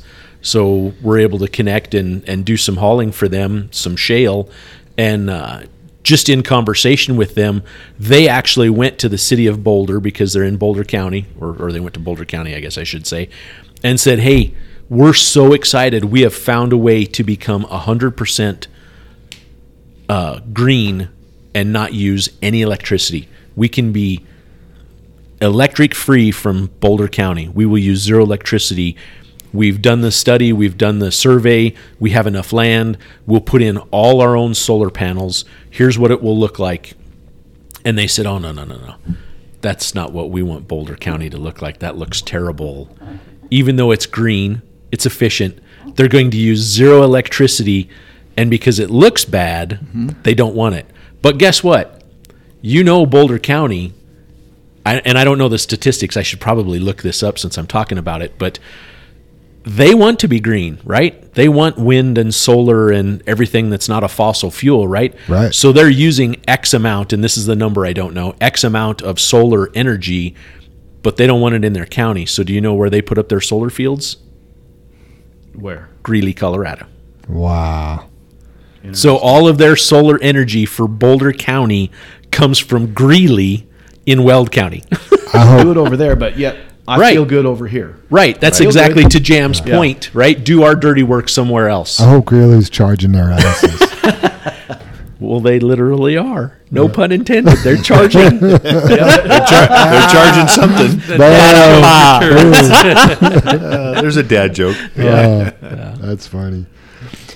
Clint, what kind of improvements in technology are you seeing in the end dump industry in those trailers? It's funny because you think about trailers, like what kind of technology can there be? There's tires, there's brakes, there's axles, and then there's a trailer. Right. I'm sure you know a lot more details about. Yeah, you know, one of the big things that needs to happen, and they're starting to talk about this now, this is going to take years, but the connectivity from the tractor to the trailer. Yeah, we're connected, but we don't communicate. So we want to communicate to the driver through our trailer, not just the air pressure. You know, the tire inflation system is a big deal, but do we know the temperature of that wheel end going down the road? No, we do not. And once that set of wheels comes off, that's a flying cannonball on steroids. So we want to, in the industry, the communication between the trailer and the tractor is going to be important someday. But right now, immediately, closer to what we're doing now is bushings. Bushings wear out, and brass bushing seems to be a longevity bushing. And so they're starting to really think about installing brass bushings into the trailers where there's these pivot points. Oh, interesting. Could be at the bottom of the cylinder, wherever there's a pivot point. Brass is going to outlast that composite bushing or a metal bushing. And partly driving that is we don't get a lot of these pivot points, the grease does not reach that point if we grease them at all. Right. You guys do an outstanding job of greasing these trailers because it's so routine and you put it into your weave of your company. But that's not the case in general. Greasing a trailer is the last thing that's thought about, because Joe has the trailer today and Bob's going to have the trailer tomorrow, and Right. you don't have that one driver saying, hey, it's time to grease my trailer. It's got to be a Right. maintenance program. You got to be committed to it. So the other thing on top of the brass bushings is going to be the grease stations, where you got one location to shoot the grease and it'll hit all the areas that need to be greased. So immediately, it doesn't sound that exciting, but brass bushings, maybe the grease station, downtime is the big deal. So we want to keep the trailer out of the shop, on the road. Yeah, we run into that a little bit with our Volker division, the pneumatic tankers, and those guys do a great job, but they're constantly pulling different trailers, so Yeah. who's catching the low PSI, who's catching, Who's cleaning the lids, Jim? who's cleaning the lids, Right, like yeah. the whole Who's nine doing the yards. light check? Who's Yeah. doing all of that? Yeah, so it takes, it's easy to post trip one truck a day, but what if you grab 3 different trailers? Right. Now you're Trailer's doing the it- last thing thought about. Yeah. One of the things is the disc brakes, as you know, is really coming on hot and strong now, which is great. And the price is starting to come down a little bit. People in our cities are realizing the stopping power of those disc brakes, so that's a great thing. However, if you hear the industry or the drivers, it's great for DOT because they don't know how to inspect my brakes, right? Oh, yeah, they Right. do. So that alone makes that disc brake, the maintenance is a forgotten item on those. So disc brakes are fantastic, but if you don't have a maintenance program, you just cost yourself a lot of money when that rotor needs replaced and all the components down there. And, we're trying to push uptime, but if you don't have the maintenance program to go with it, you have big time downtime. And especially now when you said what? But the parts will come in 3 months? Right. Yeah. So maintenance now, looking at these trailers, has to be more important than ever. Used to be we could get tires and brakes and components tomorrow. We'll ship it to you tomorrow. Not now. That term you hear now, Clint, I've never really heard it up until recently. National back order. Yeah. When did we ever say that in the past? And how much of is it real now, or is it just a new habit? It's the easy button. Yeah. Yeah. Sometimes. I agree with that. Yeah, we lost a wheel end on one of the end dumps and had to have actually a new end welded on it, on the axle, Clint. But it did something to the rotor, Dave, or was it to the? We damaged the rotor in the process. I forget what exactly it was, and it was. We were 30 days out to get a rotor, and luckily Colorado Brake was able to turn it. Get you on the road. Yeah. But otherwise, the trailer was sitting there. Yeah. Yep. Yeah, so true. When you talk about the trailer communicating to the tractor, so do you need to get together with the manufacturers of the tractors, or just your sensors will be read through the pigtails, or how's that going to work? It'll be through the pigtail, Yeah. right? But you have one tractor that's hooked to one trailer, we can do that. But if you have 20 different potential tractors, look at an Amazon trailer. Right. How many drivers do they go through in a week? Right. Well, and how many owner-operators switch trailers with a company trailer? Sure. Until the tractors have the same componentry in them, you're not going to be able to. It seems like a monumental task, Clint, because you're not only trying to you're trying to ask a trailer to communicate to a tractor, and what that involves is that trailer needs to communicate with a Peterbilt, a Kenworth, a Freightliner, a Volvo, Yeah, they all need to speak the International, same language. Right. And the thing is, the hard part about that is you need to get all those manufacturers on board. Yeah. That's virtually impossible. I mean, I don't want to say it's impossible, but the undertaking, everyone has to have the same goal in that process. Right. But how much universal things do we see on the tractors? If you get in a Kenworth and you get in a Peterbilt, I mean, a lot of those components, they look exactly the same. Sure, I mean it's all owned by PACCAR. Yeah, those two happen to be interesting because same Right. manufacturer, same ownership, right? I mean, Right. we can open up the inside of a cab on a Peterbilt, and we could have Kenworth wiring in it, you know. Right. And we always joke amongst ourselves. But right, what about that. what about like a wheel sensor, Dave? Like a low pressure indicator, you know? They're all the same.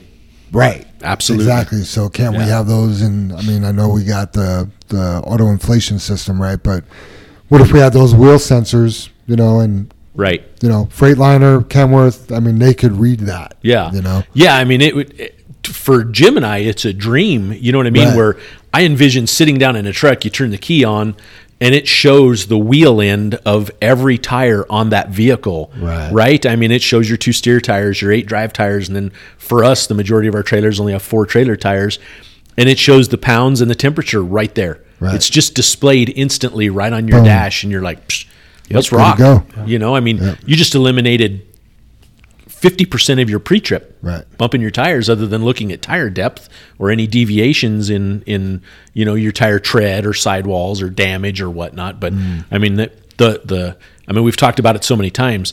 The bulk of a blowout is lack of air pressure, right? I mean, 95% of blowouts are caused by low air pressure.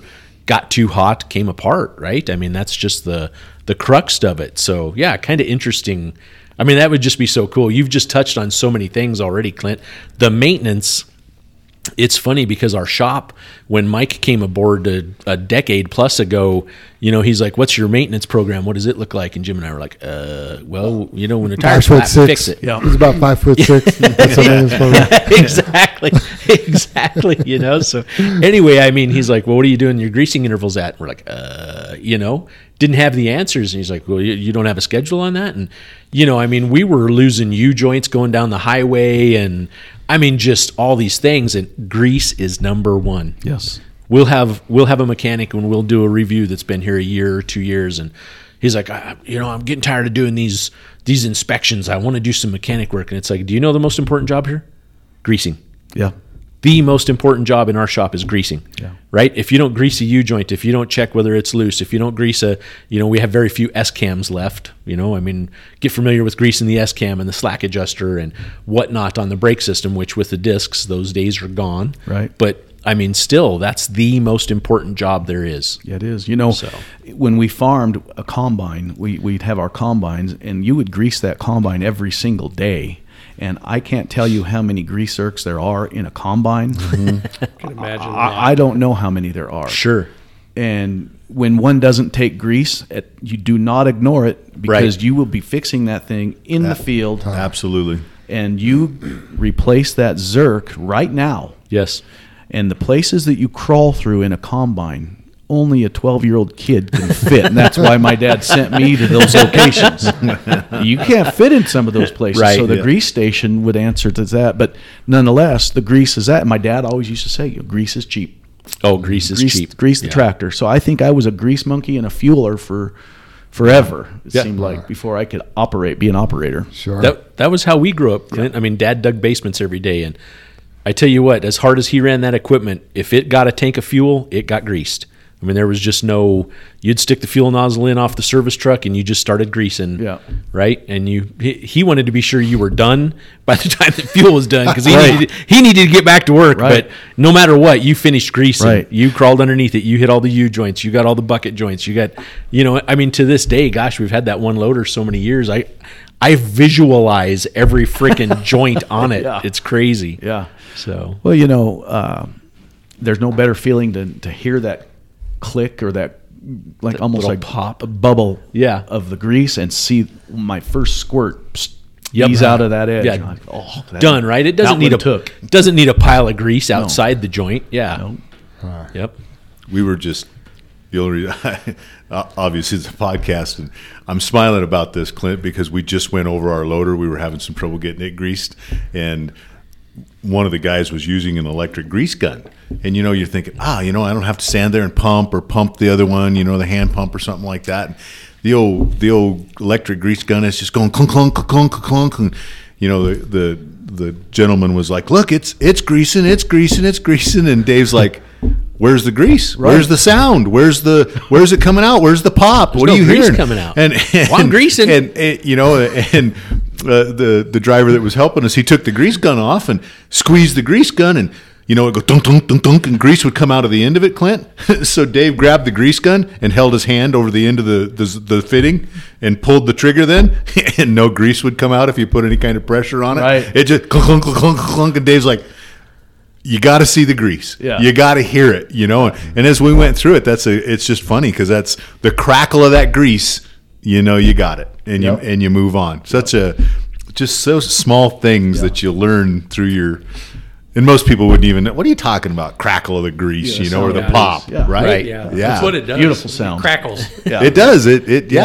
Yeah. It's great stuff. Clint, is there a trailer out there that you like more than others? If I were to say that, I would say a side dump. It's so diverse. I mean, the things that a side dump can do. You're not raising that side dump up at the jobs and knocking into the power lines. I can follow a side dump, and I'm not going to get a rock. Not that tailgate leak, Right? So they can do so many things. I for the diversity, I like the side dump, but then equal to that is aluminum, lightweight aluminum. That is the way things are moving. Yeah. Aluminum. Sorry, Clint. Has anybody come out or tried to that you've seen with an aluminum side dump, or is that aluminum just not? Yeah. So you're on a side dump. You're going to, unless you specially design it, you're not going to be able to use aluminum. A rock will go right through that. You're hauling giant boulders, from boulders to sand to dirt to salt. Right. Anything. Sure. You got to be ready for the big bad boulder. So that's not going to happen. But what they are doing is some aluminum components throughout a side dump to lighten it up. A side dump's weighing 15,100 pounds. Okay. Can you get a side dump down to 10,000 pounds? I don't think you'll ever see that with a 1/4-inch thick tub. Right. But I think we're going to get down into the mid 14,000 as we experiment with maybe the bulkhead might be aluminum. Maybe, there's certain parts that still can be aluminum. Sure. But aluminum is the way to go. Lightweight is the way it is.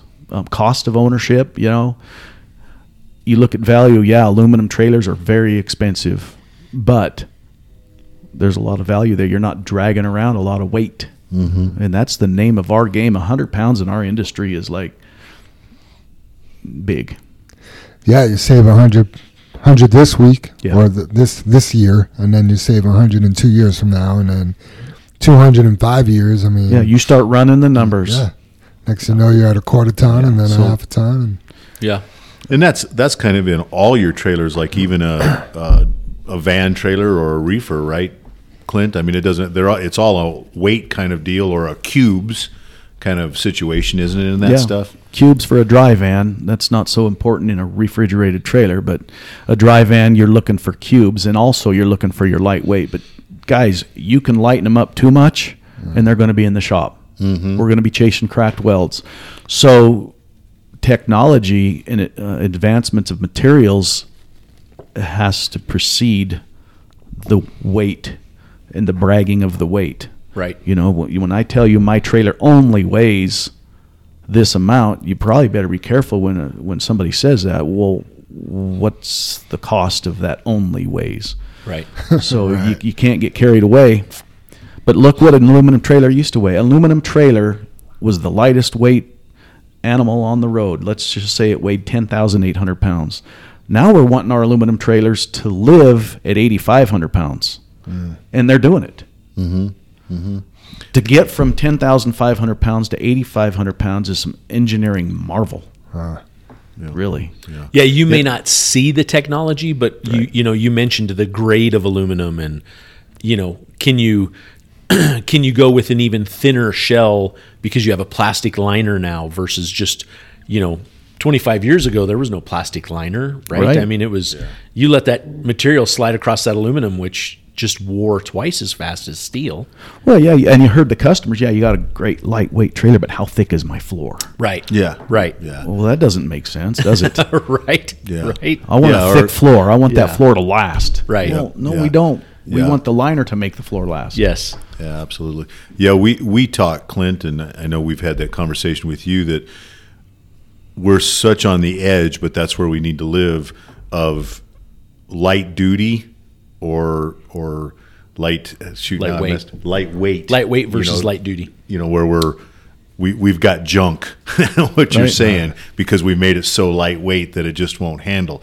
Or you have stuff that just cracks so bad, and even all the trailers we've owned and stuff, you go through and you'll still get a crack, and it could be where you made it too stiff or it's too weak, and our first aluminums to lighten up, they were on a steel frame. Well, beating on that steel framed trailer, that aluminum was junk. It wore where the aluminum touched the steel, or it cracked because of where it was. It bounced and moved. They were terrible, but you just put a weld on it and you kept going. So yeah, a lot of advancements. Awesome. Clint, anything you want to talk about the trailer industry before we move on a little bit? I think that it's shifting. One of the things that I noticed in the trailer industry, believe it or not, are the drivers. When they come into my yard to pick up a used piece of equipment, our drivers now, you better have a DOT inspection, and it better well be DOT'd properly, because that driver now is starting to manage his driver's record. I don't know.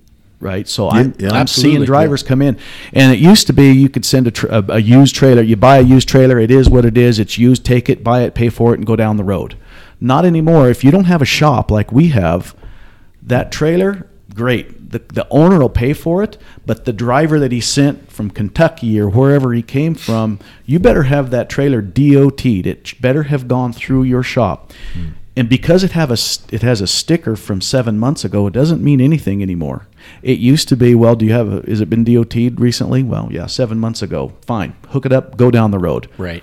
So something that is great is the drivers are now getting involved in that current DOT, and did you do it right?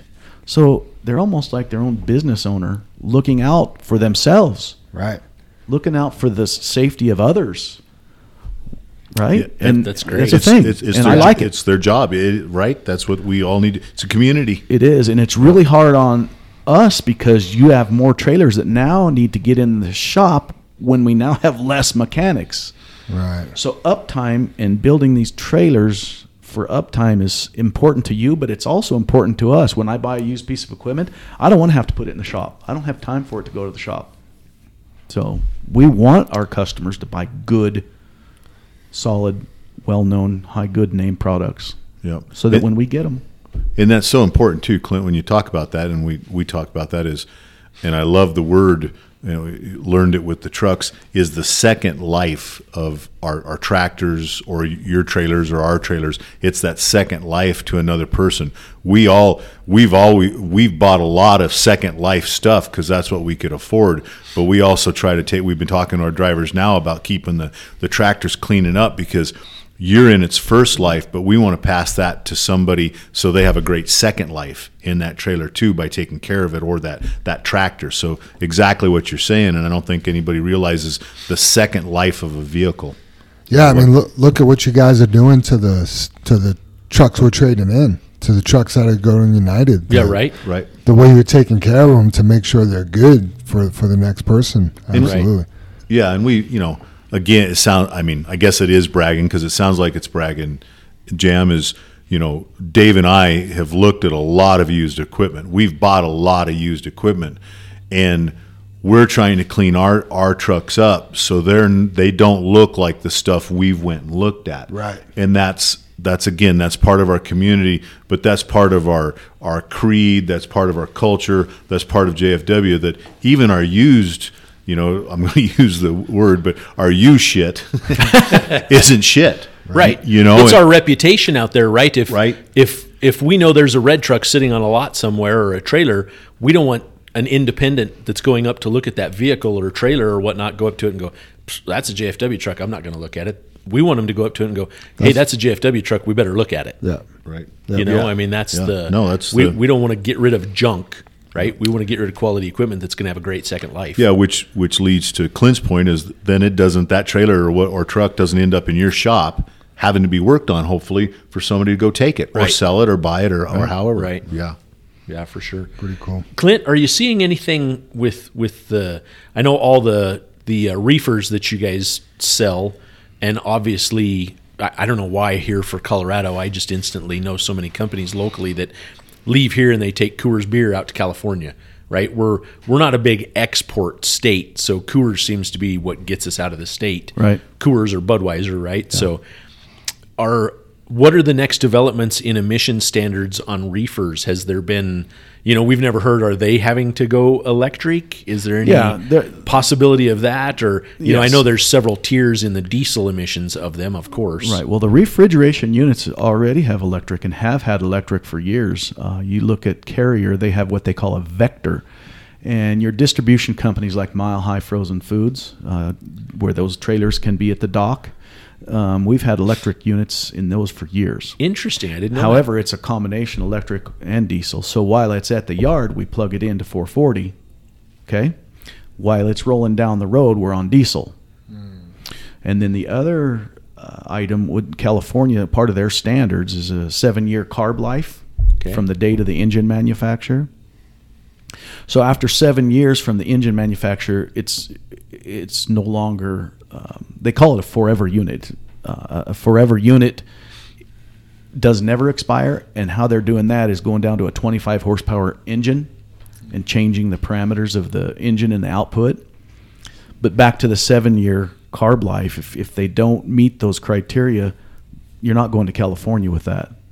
However, if you have that electric component on there, they see it as electric. Gotcha.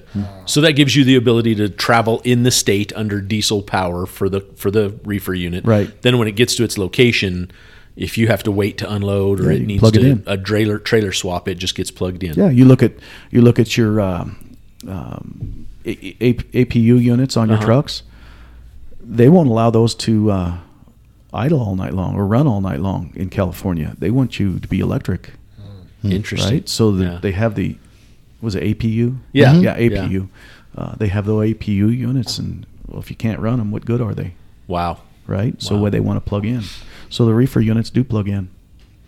But electric's coming, all electric's coming too. It'll just be a long time. Sure.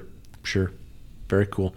I don't have the question on here, but through IPOC, all our listeners know about IPOC, but I've had the pleasure of working with Travis Martin.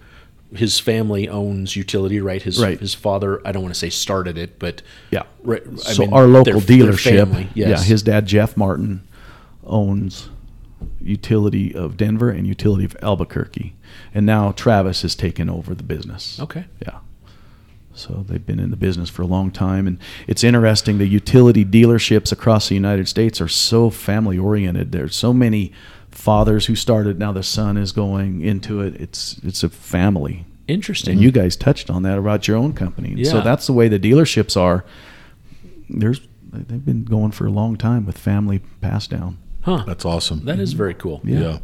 Yeah, Travis seems like a great guy. I know he's been very engaged in IPOC and all of that stuff. Yeah, so he does. That's good. Very good.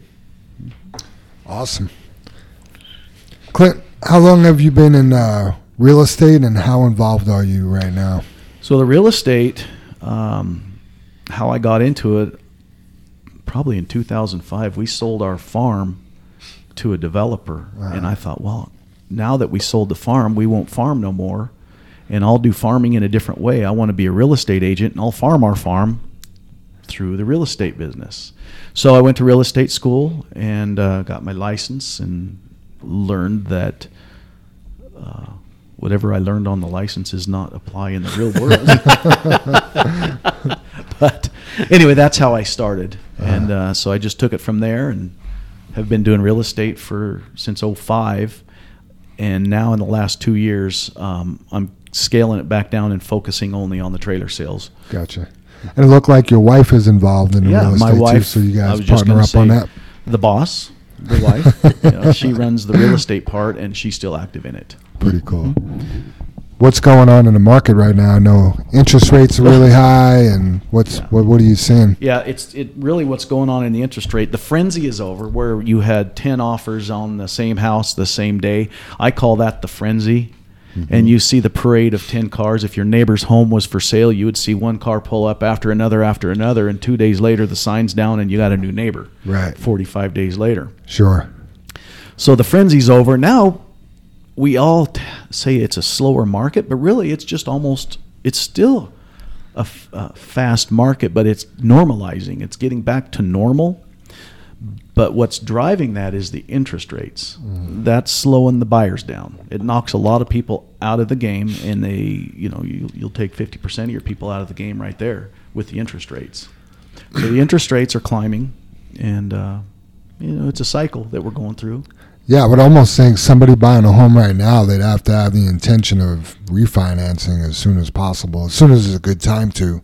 They can't go in it willing to just be like, okay, I'm going to eat the 7% and right. Well, the refinancing happened when they were buying homes at 5 and 6%, and they refinance clear down. In some cases, 2.5% is what you're seeing. That big refinance. Mm-hmm. Now it's just what's happening is the homeowner or the seller is offering concessions to buy down that interest rate. So if it's a 7% interest rate, they'll buy that interest rate down. So now the new buyer can get into it. Wow, that's pretty cool. So that's how that works. Wait a minute. So go into detail a little bit about that, Clint. Are you telling me that the seller is buying down the interest rate? The seller's offering concessions. So you're a buyer. I'm a seller. All right. You want to come to my property. You want to buy it. I'm $550,000, but the interest rate's 7%. My house payment's going to be $2,800 a month. Okay, I'll come down on my price $20,000. We'll use that as a concession to buy down your interest rate from the bank. Gotcha. So now instead of it showing maybe it's 7%, you've bought it down to pick a number that you can afford, wherever your house payment, where you can take it. Yeah, so you can buy it down. Back in the old days, when interest rate was 10%, do you guys remember that? Oh yeah. I bought a condominium at 10.5%, and I couldn't afford it, right? But because they had the creative financing, they called it a 3-2-1 buy down. The arms and all that stuff. Yeah, exactly. For 3 years, you have X amount of interest. 2 years, X amount. 1 year, X amount, and then boom. And they sold that on me. And anyway, that's creative, right? It's a way to make it work. So the concessions is a way to make it work. Sure. It's not the 3-2-1 buy down and the old names that we know, but it's a way to buy that interest rate down and get them in the house. I like it. Yeah. What I'm sure every lender and every credit rating is based on your credit or whatnot. Ratios. What is it? What is an average when a point? Like if today's rate is 7%, do you see an average that it costs to get to 6%? Yeah. Right? So, is that like $10,000? Yeah. Is that? Well, it really boils down to your monthly payment. So let's just say we're at 5%. And we jumped, or no, let's say 4%. We jumped to 7%. You're talking about a $700 a month increase in your principal only. Right. Exactly. Not to mention that the interest is stacked up on top of that. So just the 5 to 7 or 4.5 to 7, that's a $700 difference per month. Right. Yep. So, you could divide that into how you want, but take that number. And like I think what Dave's trying to ask is, off the top of your head, Clint, how much money does it take to, can you buy clear down to 4%? Yeah, or is it just, or you could get down to like 6.5 or 6, and it costs you $100,000? I don't know the answer to that. That would be a lender question. Gotcha. Right, Gotcha. which I'm sure is based on your credit rating and all that. Yeah. I just remember the few. I mean, I've only bought probably 5 pieces of real estate my entire life, but I just know the few times we went through it. You sit down with those people and you get educated, and they're like, "Well, you can buy a point down," and I'm like, "What does that mean?" Right. I don't even. What is a point? And it's that's just a percent, right? But if you don't know, they're talking one language and you don't understand it, right? And I just remember I think at one point, I think it was maybe a refinance we did actually or something. And anyway, they're like, you could buy a point down for $6,500. Right. And I looked at my wife like, why would we do that? And then we sat down and we did the math, and we figured out if we stayed in that house longer than 4 years, what we would save in interest rate versus writing a check for that $6,500. Right. We were way ahead. Yeah. Right? Right. I mean, way ahead, but you had to justify it and do the math and educate yourself. And, I just really hope young home buyers or real estate people, not real estate people, but people buying real estate understand that. Yeah. They educate themselves, and hopefully they're working with a good team on both sides and can help them through that process. You look at back in the day when you were talking years ago, you didn't know what a point was, right? Right. The difference between then and now, every single thing that we do, we jump on Google. Right. The information is right there, and Right. they're educating themselves.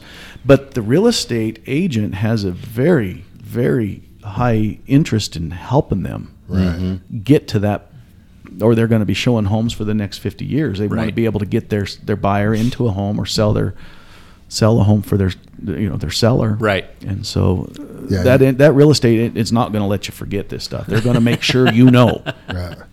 Yeah, that mortgage calculator on the internet is pretty nice because you could see the difference of what it's going to cost you in 30 years, what a difference of a point will be. Yeah. What if I put this much down? Like, it really kind of helps you understand all that stuff. So It's interesting, the amortization calculators, like you said, you just hop on the internet, you type it in or whatnot. And I'll never forget, this gal's been cutting my hair for the last several years, and she was cutting away on my hair, and she was talking about buying something, and I'm like, oh, have you ever done an amortization schedule? And she's like, what's that? And I felt like I was sitting there giving her all this information, and I could just tell by the look in her eyes, I was just mind-boggling her. Yeah. And I said, you can toy with that calculator of, hey, if I put $1,000 down, or I put $10,000 down, or what's this interest rate? And I said, you got to remember to add your taxes and insurance on top of that payment. And she was just like, she was blown away by all that. But it's all at our fingertips. It is. We can figure it out, right? If you want to. Absolutely. Yeah, it's right there. Yeah. And the apps that you could download onto your phone. I mean, it is right there. Right. Mm-hmm. The QR codes that you can, everything is right there. Yeah. what's your biggest piece of advice for a first-time home buyer right now? My biggest advice is slow down on the visit to Starbucks. Slow down on the weekly going out to the restaurant. You quit going to the restaurant and going to dinner and having a couple drinks 4 times a month. There's $400 right there. Right. Sure. Go to Starbucks 4 times a week. There's another $20. whatever. That adds up. Our grandfathers, they didn't do that stuff, and they seem to make it work, right? Right. And that's my biggest advice. Watch your credit score. Don't be buying the frivolous stuff. Eat at home as much as you can, as long as we're in a situation like we are getting into now. Sure. Let's do what our people did back in the day. Let's pull our pants up and save $1 here and there, and then you can afford your monthly, Yeah. Sure. the house of your dreams. Right. Ramen is still 29 cents, Clint. Ramen noodles. You still use water and boil it? Absolutely. Okay, I'm in. So I say save your dollars. Save every penny. You got to look at pennies. Don't look at the dollar. Look at the penny. Right. Yeah, good point. Thanks. Good advice. Clint. Yeah. Clint, I mentioned it earlier, how'd you become interested in auctioneering? Oh, the auctioneering. So as a kid on a farm, we went to auctions almost every weekend, and I always thought it was cool to see that auctioneer up there and chanting those numbers and wondering, how on earth does he know where he's at? What is he saying? How does it work? And so I was always interested. So when I was a truck driver, I thought, well, someday I want to be an auctioneer.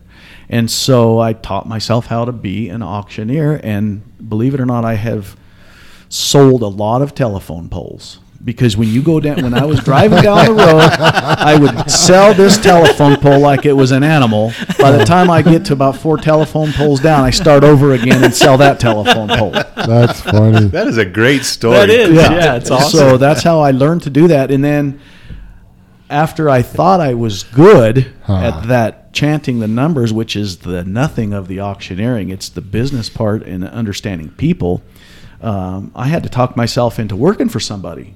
And my first job in an auction was holding up things in an auction or a farm sale on that wagon or whatever. My goal was to get into the cattle barns. So that's something I never did do, but I sold mostly heavy equipment. So I ended up working for a lot of heavy equipment liquidators. Gotcha. So, and how long have you been doing that? Oh my gosh, I've probably been an auctioneer since late 80s, 90 maybe. And then how many auctions do you think you participate in a year? In a year, back in the day when I was moving hard, I would do, it's a lot to do one a month. That's a lot of auctions. So, and there's a lot of traveling and with that too, especially back then. And that's when we didn't have online auctions, didn't have any, it was all, right there. That's probably changed some things up too, huh? Oh yeah, that's especially with heavy equipment. What's that one auction place? Ritchie Brothers. Ritchie Brothers. Yeah. Ritchie Brothers, Taylor Martin. As a matter of fact, I think since COVID started, they don't even allow you to go out there. It's all online now. Right. And my owner, Travis, he'll be at an auction and he'll be sitting in his office. Yeah. Right. Ritchie Brothers just opened up for their, was it the June auction? They Really? finally Just just let people opened go the back? facility up. Oh, okay, for the people to come back. So since COVID, all this time, they Right, literally, okay, yeah. it could be the October auction. It was either the June or this one that's going to happen in October. Wow. So, We'll see how that goes. yeah. Man, that lasted a long time for them. Holy cow. It did, yeah. Tell you what, I had a doctor's appointment yesterday, and I walk in, check in, whatever, and I'm walking through, and it's a pretty big facility, and I hear somebody say, when did they quit making people wear masks? And I didn't even realize I didn't have a mask on, and typically when you walk in, they're like, here's your mask, here's your mask, here's your mask, and then I start looking around, and like, the employees didn't have a mask? That's the first medical facility I've seen in a long time where... Right. The employees, and I mean, you go to Walmart, they're still wearing masks. Yeah. You know what I mean? So I was like, oh, we're making progress. So did you run out your car and get a mask, Jim? No, you didn't have to have one. Nice. Yeah. I haven't been to a doctor's appointment yet where nobody had a mask on. Yeah. You know what I mean? Yeah, so Sam sees this one doctor like quarterly with his sports stuff, and we get the notification to go in and see him, and they call and go, hey, you have an appointment in 2 days, just a reminder, and they're like, oh, by the way, you need to be sure and bring your mask. Otherwise, if you get here, you're required to have one. We will provide you one, but it's $1 a mask. Wow, charging for it. Right. Huh? Right. Yeah. Well, we're getting to the point where you're saying only bank robbers will have the mask, right? Right. Let's get back to the way Yeah, it was. let's get back to that. Yeah, the bad guy Yeah. or bad person or whatever. Yeah. Yeah, I see some people still wearing masks at the gym, and obviously I don't care that you have a mask on, but some people just got so used to it, I think they feel more comfortable with it. And Yeah. When I see a jam, I just hope they're not living in fear. right. I hope that's not part of their life. Yep. Maybe it's just habit now. Could be. It could be. Yeah. Or you got an ugly grill. I do think it's strange when, you two are walking outdoors. Right. And you both have masks on, and obviously you're together. You're a couple, Right. Right, like when you go home, you take the masks off. You can still be together, right? Yeah. But they're outdoors. Yeah. Or you see the single person in a car with the mask on. I've always thought that The was single a bit- person in the car in the middle of Wyoming by themselves, and I pass them, and they look at me and wave, and they got their mask on. At least they waved, right? right With one finger. Yeah, preferably the index. Yeah. Yeah, I was at the gym the other day, and I wanted to use a leg curl machine, and some guy's wrapping up. I'm like, you done? He's like, yeah. So Vasa's pretty cool. They got these sanitary stations everywhere, and it's just like wet wipes. You just pull them out, and you wipe your machine down, and Nice. it's everybody pretty much does that. So the guy starts wiping down the machine, but like he's like going overboard. Like it's like deep cleaning this thing, and I'm just like, Rub the paint off it. yeah, I'm just like, to me, you clean where my face is going to be. Yeah. Like, the thing wasn't like, so I say to him, I'm like, hey man, that's good enough. Like, I gotta go. Like, I'm on lunch. I gotta get back to Right. work. You know Yeah. what I mean? So he says to me, well, yeah, this just helps prevent sickness. So I'm like, well, thank you, but let's speed it up. Like, You've just killed my immune system. yeah, like, Wipe faster. nobody's gonna get sick on that machine for the next 2 years. Trust me. Clint, what's the strangest thing you've auctioned off? Well, the strangest thing, or the most interesting thing, I've got two. I had a chance to sell the buffalo up in the city of Denver, up there, Genesee. Oh, So every few years they sell off some of the buffalo. I didn't bison. know that. Yeah, Yeah. and Oh, so I wow. was able to sell the buffalo up there 1 year, which was great. And the most interesting thing was John Denver's motorcycle. Oh, very cool. Oh, Yeah, that is and cool. I had the title to it, and then, of course, his name is not John Denver; it's something Dieseldorf. That's his last name. Yeah. So I had the title, and it was like a Honda 75. It was a real. You would think it would be some fantastic, cool motorcycle, just some common little Honda gold, with a little white stripes. And it was his motorcycle, and Very cool. so that was. I would think that would be my most. That's pretty memorable. cool. Yeah. Yeah. You see that red JFW challenge coin pig sitting there? Oh, the pig. Yeah. Could you auction that off to us right now? Sure. I don't know how much pork's going for this year. Well, I know there's about $15 in there, so I'll start at $15. All right, I'll do that for you. Sweet. Open up the gate and let them in. Welcome, boys. On this pig, this here JFW challenge coin pig, I'm going to sell it at $50. Yeah, baby, $50, $55, you want to $55 and 60. I'm at 65, Jim. You're a new horse in the race. You want to go 70. Don't look at each other. You go $70. Do not look at Dave. Well, you go 100. I'm at 75 and 100. You want to bid 125, you able to 130 and 30 and 35 and 40. Sold. That is awesome. That is good. Thank you, Clint. Yeah, that is awesome. That must have taken a lot of Wait. telephone poles to do that. Absolutely. Dave, I'm going to want a report from you in 2 weeks. I need you to start practicing. I never was a fast talker. I do everything slow. I'm waiting to see the 140 go in the pig. I was thinking that. I'm like, we got to put that money in there. Well, that's what I thought you were going to say. You see that pig down there, and I thought, well, I don't have any cash. Is that pig credit? Who was the winner? Jim? Jim was, yeah. Okay. All right. What were we to? 140? 140. 140. All right. We'll have to come up with it. That's funny. You can Venmo that. Oh, it's just an app. Talk about technology. So I did get a question from the audience, which I'll read. Here it is. Robert Shaw asks, hey, good morning, Jam. I have a few questions for the podcast if it's not too late. First one is, what is the cause for pit changes? For example, switching sand from plant 12 Ragsdale to Firestone. So yeah, a lot of it has to do with supply. If the pit actually has what we need and enough of it. Sometimes I think salespeople get involved. I don't know, Dave or Super Dave, do you want to elaborate on that a little bit? I don't know, since that's kind of not our end of it, Jam, if we can, actually explain it all in detail. I know they're just like you started on. There's a lot to it, right? There could be a moisture issue, like this sand is too wet and we need some drier sand. QC. I know when a lot of our customers sit down and they actually sign contracts at the beginning of the year, they go to these supply locations, i.e. the gravel pits and stuff, and they go, I'm making it up, we're going to take 100,000 tons of sand this year, and maybe they're at 112,000 or 120,000, and they need to stop using from this location and start using from this one, or vice versa. Maybe they've used their allotment, and the gravel supply place is like, hey, you've met your contract. Now that the contract's fulfilled, we're going to increase the price, and they're going, well, maybe we'll switch to here. So Right. Some of those things, we're not privy to those details. Right. I do know a lot of that is in play, but the exact reason, I can't answer that. Gotcha. It sounds like there could be a multitude of reasons. Yeah, Anything for sure. From supply to price to negotiations to deals made at a bar, Yeah. maybe. Who knows?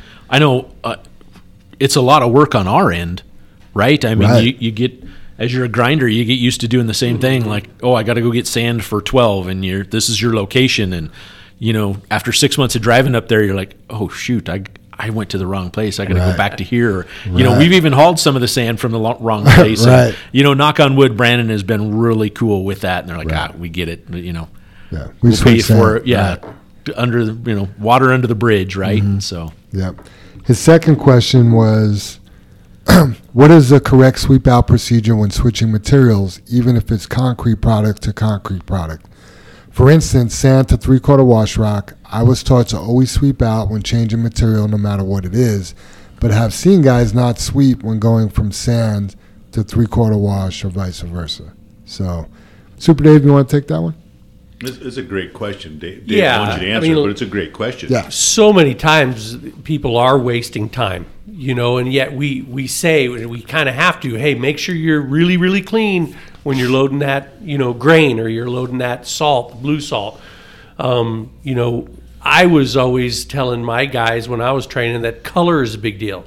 You can't have a bunch of gray fry rock in tan concrete sand, But you also have to use a little bit of common sense. Are there fines in 3/4 rock? There are. Right. So a little bit of sand in your trailer isn't going to hurt a load of 3/4 rock. However, if you flip that to the other side, you can't have 3/4 rock in your sand. Because that is going to really throw up red flags when you dump it out. And I can't tell how many times I've gone to a golf course or a baseball field when you're unloading Rasm Red at Coors Field, and the maintenance dude, the groundskeeper at Coors Field, is looking before you're even finished dumping out. He's picking up piles of it in his hands. I.e. Mark Rasm, who the material was named after. Right, and you're like, oh my God, I hope a little bitty piece of pea gravel doesn't fall out from under my liner, Right. So it does depend on what you're hauling and where you're going as well. Yeah. Yep. I do want to emphasize, because you brought up the point there, Dave, like you can have some sand in your rock, right? And the big thing is it a doesn't, little bit, not like a ton. Yeah, exactly. Yeah, there you go. If there's like a shovelful on each side of Right. the doghouse up in the nose, that's not going to hurt anything, right? If you're hauling salt, that's a problem, Yes. right? Now, just to clarify, if you have a little bit of rock in your sand, what if you have some rock that has built up on the sand you've left in the nose? So now you have a little bit of sand and a little bit of rock, right? You go get another load of sand, you dump, and some rock comes out, and you're like, well, that's no big deal. We're making concrete here. It's a concrete plant. Wrong. It is a problem because that may not be going in a mix that uses any rock. And what I mean by that is, have you ever seen a swimming pool, a concrete swimming pool? Shotcrete. Yeah, shotcrete. So many of those are going through a fine pump. Mm-hmm. If a piece of 3/4 rock goes through that pump, those pumps blow up. Mm-hmm. They explode because they weren't designed for that. Yep. So critical things. But what a great question, and it is just so common sense based. Yep. It's It really it's pretty is. easy to figure out, but you have to understand the use. You have to understand the rest of the picture to understand why you can't do this or why the situation is, right? Yeah. So what is the safest way?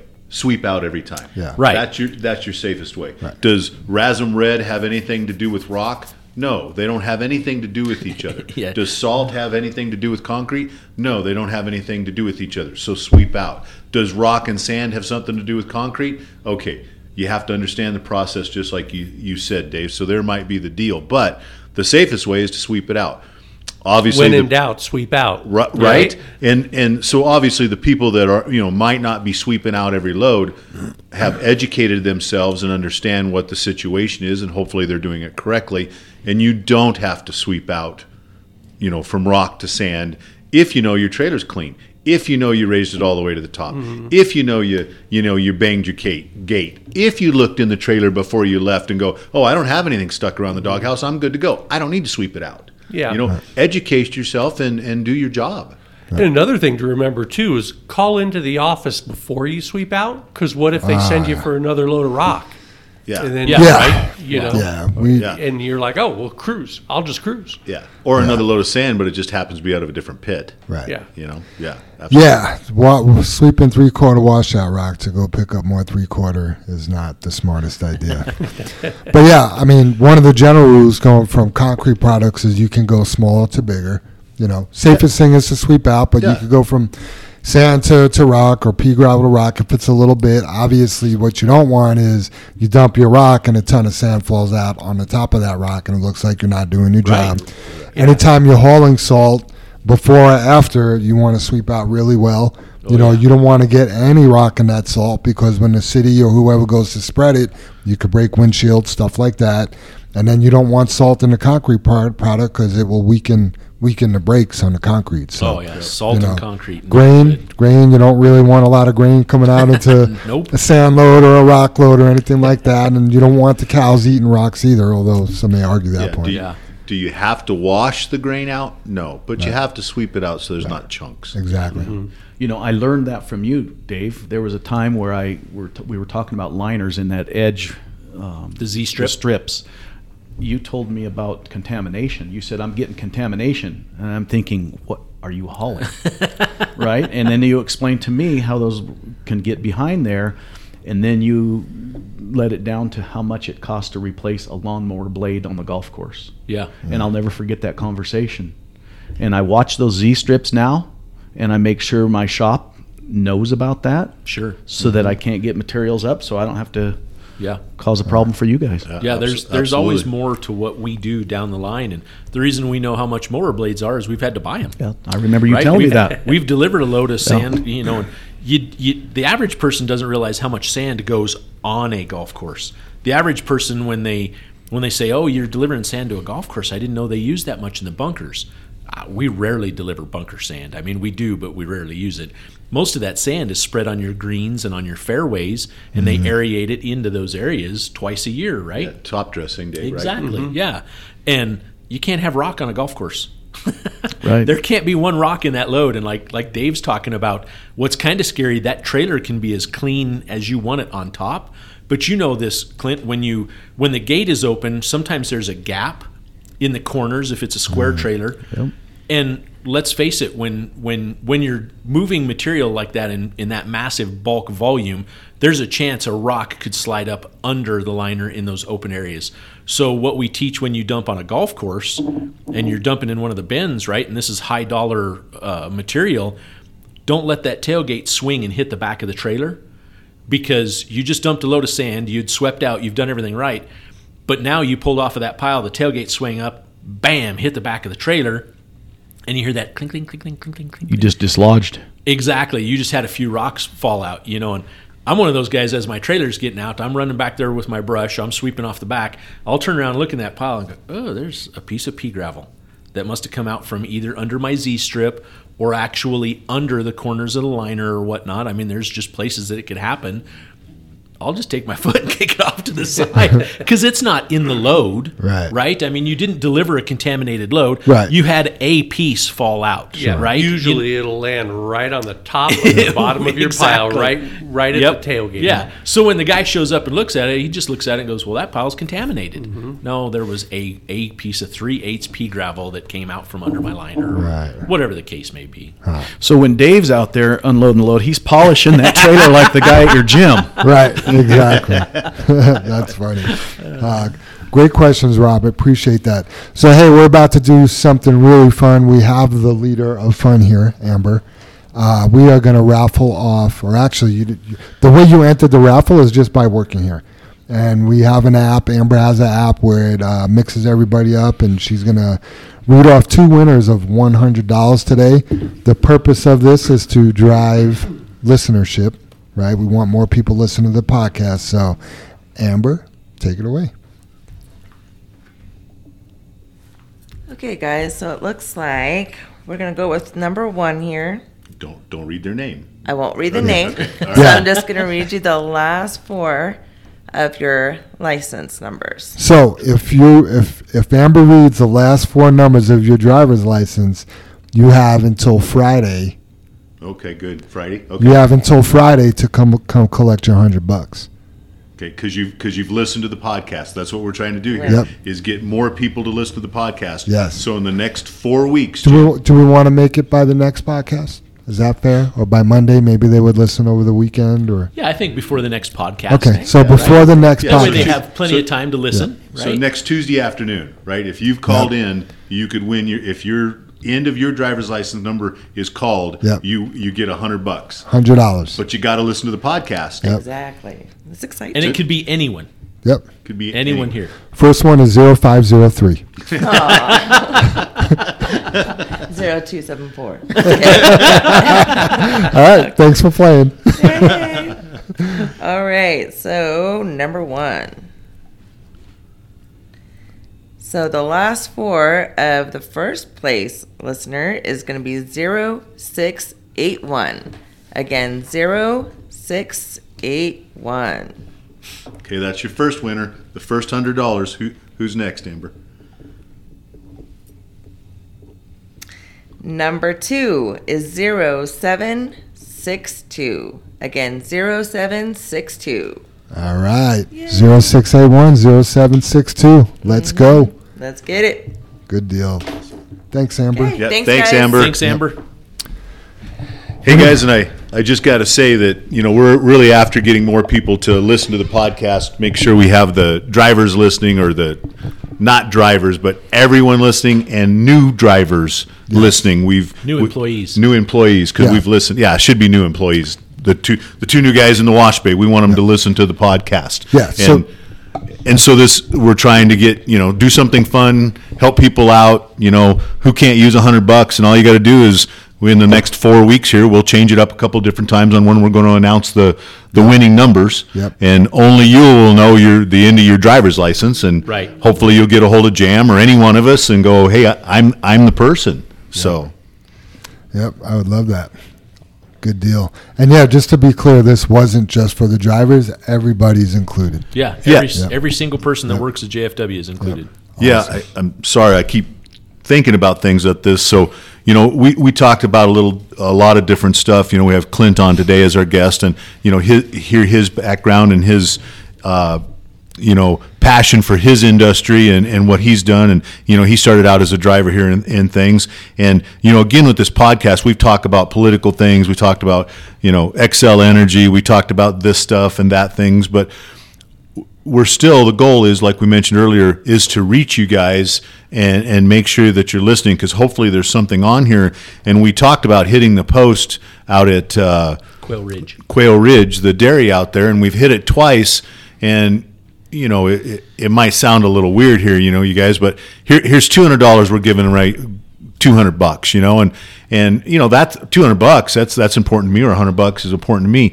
But hitting that post out at Quail Ridge, that was what, over $5,000? Absolutely. So In damage to the vehicle. yeah, in damage to the vehicle. Not only both the drivers that hit it, they feel like crap. They care. It was a mistake. But if the next guy goes out there and go, well, that's the damn post that they were talking about on the podcast, I'm not hitting it.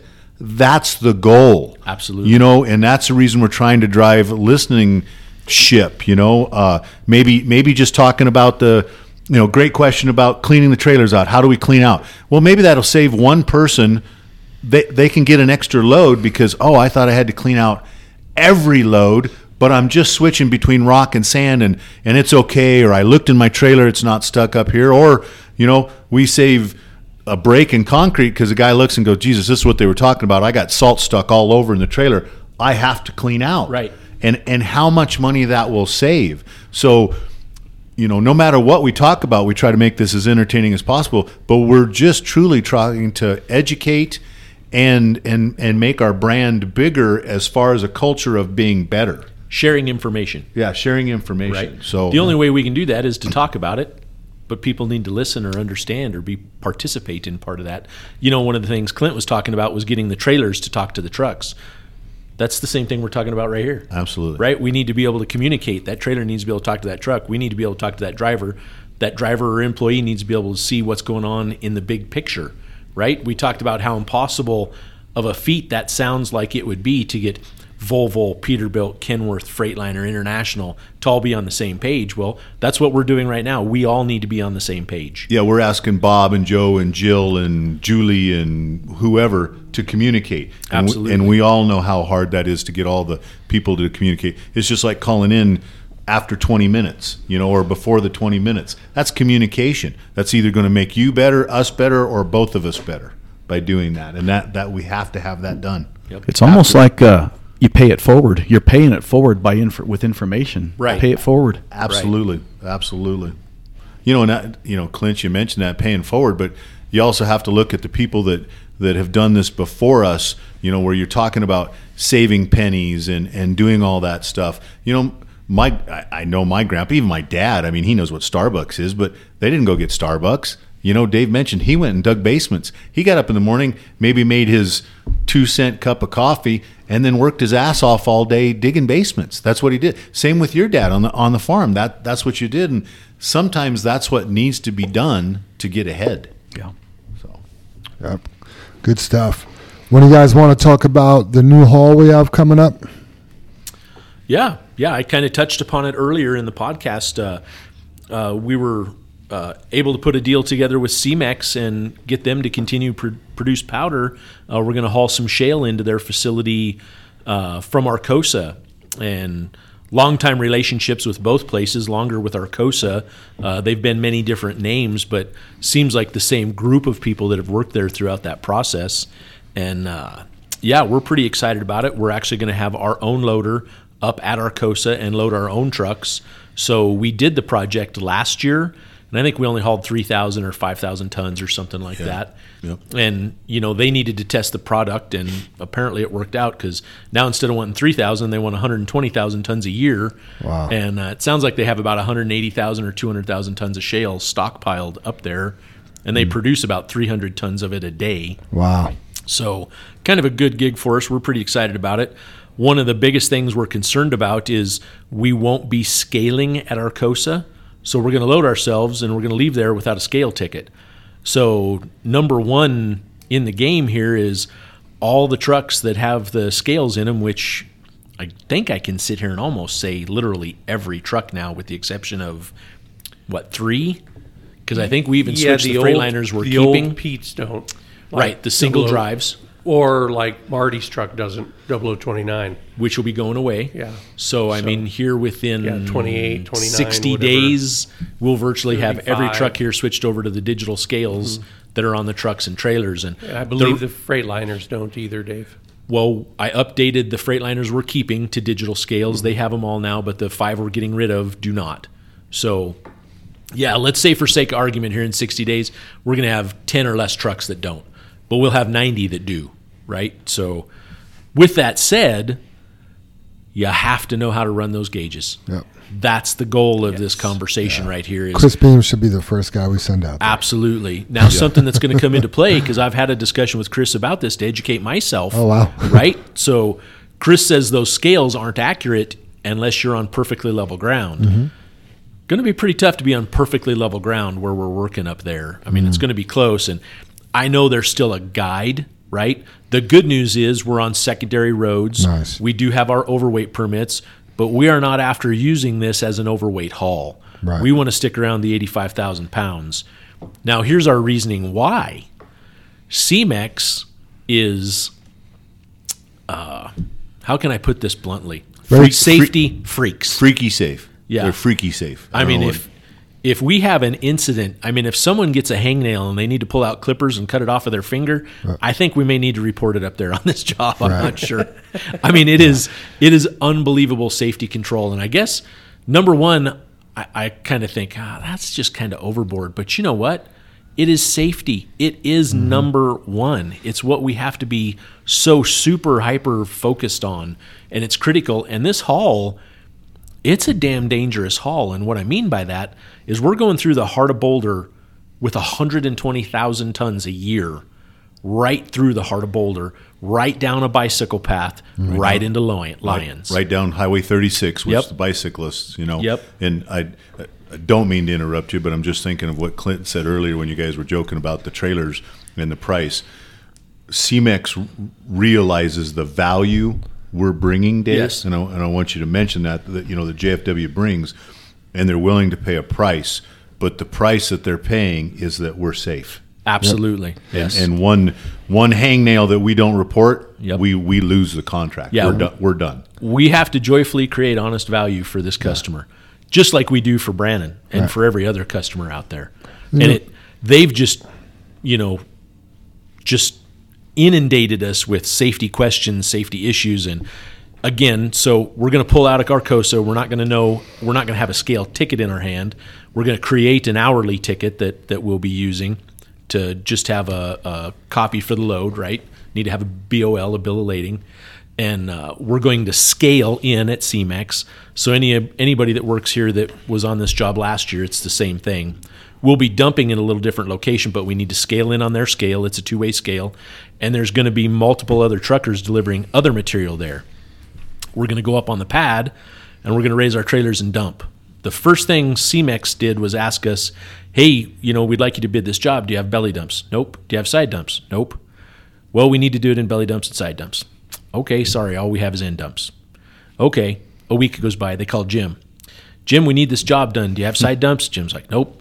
You have belly dumps? Nope, we have end dumps. Okay, well, we need belly dumps, side dumps. Then they call me back. Like, nope, we don't have them. Well, will you do it in end dumps? We will. Well, we don't like end dumps. They tip over. Right. Well, we don't like them either, but they're what we have, and they're ours don't. Well, knock on wood, because we train, right, Jam? Right. I mean, that's our goal, right? Yeah, touching wood. Touching wood. Knock on wood. Well, But honestly, it's like driving through the gate 3,000 times. You could tell them how many loads we've dumped, and we've only tipped over. I think we've only lost 4 trailers. Dave, I just hate talking about this. In, It's in just the bad 30 mojo, years I've man. been here. Right, Dave? You know? Yeah. How many Just- loads have we hauled in 30 years? Right. Right. Yeah. Right. Yeah. But that just proves that one time can happen, Super Yeah, Dave. sure. And Yeah. we need And that's a too little- many for them. too many. Yeah. So here's Too the many. Good deal on point. this job. We lay a trailer over up there, contract's done. It will be shut down. We won't haul. I mean, they will switch it. They are unbelievably concerned about it. I mean, beyond any job we've ever been on, right? We all know, sitting here at this table, Dave, you just mentioned it. You've been here 30 years. You think you've seen 8 trailers lay over of ours. I don't think it's been don't that think that- many. no. No, right? 4. No, I think he said 4, Dave. Oh, gotcha. I said gotcha. 4, Well, yeah. And I either- was just making it up. I could sit here and really think about it, but it's not that much different than Right. 4, maybe 5 times. Of those that laid over, how many were mechanical failures? 0. How many were human error? All of them. Every single one. Not paying attention. Right? So here's our gig, man. This is going to be a job. It is going to require hyper-focused vigilance from the minute we pull into Arcosa. But we're going to be on our own. I mean, Arcosa, they're giving us free reign, right? We're going to have a couple loader operators that have been MSHA trained. We're going to load ourselves. You're going to need to know. And of course, once we get going, it's like any other material. Our loader operators that are going to be up there are going to know, okay, and I'm making it up, like 3 buckets and a pinch, that should put them at 30 tons or 28 tons or whatever. We're not going to know that exact weight till we scale in at Arcosa. Till we scale in at CMEX. Then we go dump the shale. We're just in an open area dumping the shale, right? If we back up and we're unlevel, or we have a low tire, or we have whatever, and we are not looking out that back window to dump and tip over, we're done. You've lost the contract for JFW. You've lost the contract for the house. You've lost the contract for every person that was on that haul. So, And this is going to be an 85,000 pound haul, correct? We're not using overweights, secondary roads, but we're Yeah. just going to load it up to 85. here's our goal, Dave, right? We're going to shoot for 85,000. If we're 87, we have a permit to do it legally, right? Sure. We're not going to go to our maximum of 92,000 pounds. We can't. It just doubles the treachery of The safety. yeah, Absolutely. we just can't do it. Anybody So, that's dumped a 32 tonner versus a 27 tonner knows the difference. absolutely. Big Absolutely. difference. But the beauty of it, since we're loading ourselves and we don't have a scale on site, we will allow the 87,000 pound load. But the goal is not to shoot for 92,000 that we've limited our overweight permits to. So that's the purpose. But oh my gosh, you guys, the bicycle traffic through Boulder, the bicycle traffic down Highway 36, that's just a 1-lane road each direction, right? If you're, when Jim and I drove it, as you're approaching a bicycle going the same direction and you think, oh, I'll just roll across that double yellow line and get around them, because there's that 3 feet legal law rule. You can't be within 3 feet of them. Well, you're in a semi going 60 miles an hour. Could you imagine your wife being on that bicycle and you just went by them at 30 inches away at 65 miles an hour? Not good. We need to use our heads. You need to realize, oh, there's a car coming. I'm just going to slow up and go with the same speed as the bicycle until I can safely get around him, right? I mean, that's the goal. Then once we dump and get through that process, then we have to scale out every single load. So we are scaling in to get a scale ticket. We are scaling out to get a tear weight. That's just how it's going to be. We're going to scale in and scale out every single load. You get a tear weight. So when you come in, you scale. When you go out, you scale. You'll leave a ticket in the scale box right there on the scale. Off we go get another load. They're also super concerned because last year it was never an issue. When we leave that plant, we make a left on Highway 66. Well, how fast is the traffic on Highway 66? 60 mile an hour highway. Yep. Right? It's Highway 66. It's not pulling out onto 23rd Street or whatever the case may be. So super concerned about making a left out of there, right? So I think I've touched No upon left, Dave. right? Don't confuse me. So, Can yeah. I tell you something about a bike rider? Yeah. This is please. interesting. So if I'm watching a bike rider now, and what I'm going to tell you has everything to do with somebody who lost their life. So if you're watching a bicycle rider near a curb, and that bicycle rider is a little bit more towards the traffic than he is the curb, or she is the curbing. Let's say that bicycle rider is 4 inches from the curb. That bicycle rider has given away all their margin for error, and if they just graze that curb, all of a sudden they overcorrect and jump into the traffic. Yes. I have a friend who did exactly that. She was scared of the truck traffic in a different state. It was in Florida. She rode very close and tight to the curb. She hit the curb because she heard the truck coming, bounced into the curb.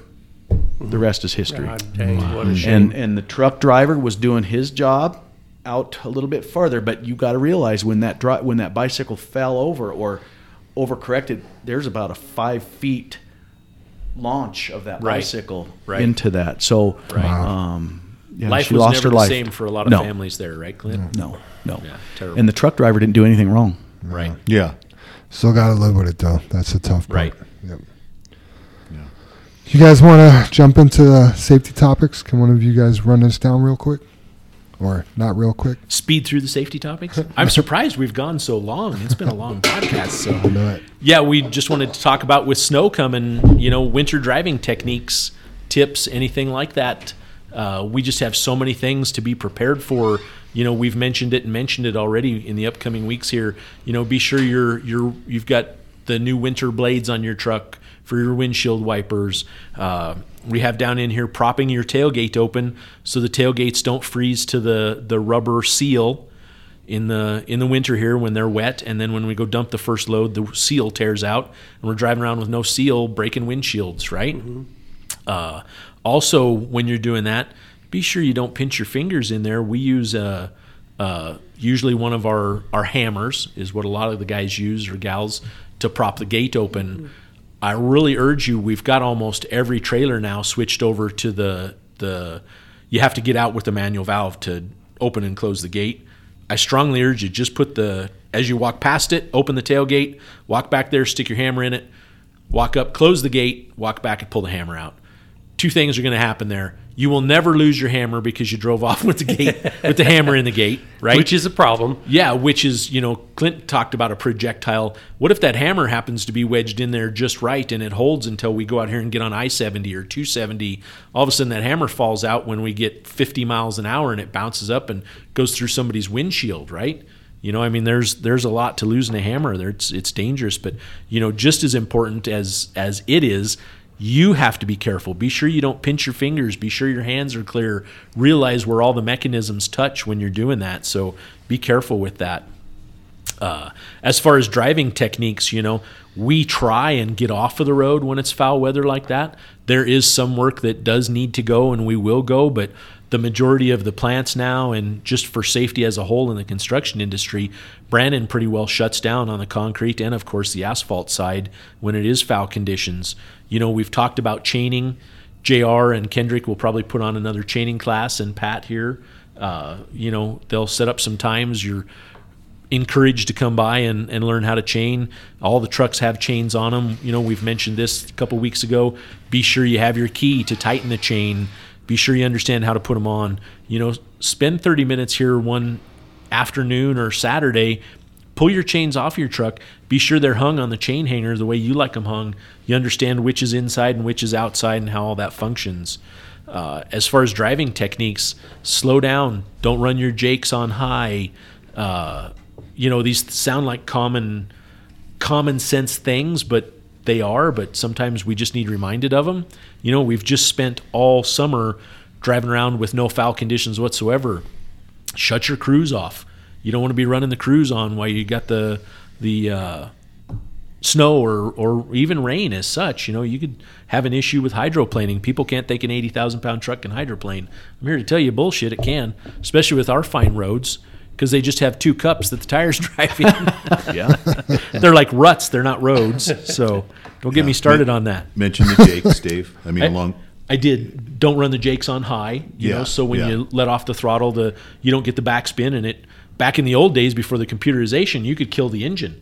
You wouldn't even know it was off, and things like that. So run it on one head, or even shut it off if it's that bad. Right? We can run our power dividers up to 50 miles an hour, and then they automatically kick out. You'll probably get a warning on the dash or whatnot.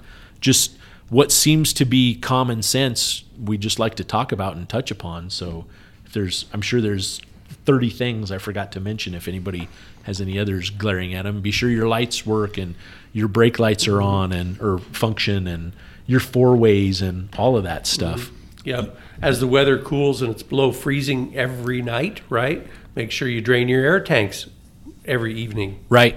Right. Yeah. See if there's moisture in the system when you do it. They'll build up a lot of moisture. Yeah. The shop is really good. We try and replace air cartridges on the air dryers every year, keep the moisture down out of the systems. But man, I don't know what it is. I think it's the advent of the new temperatures that the engines run at.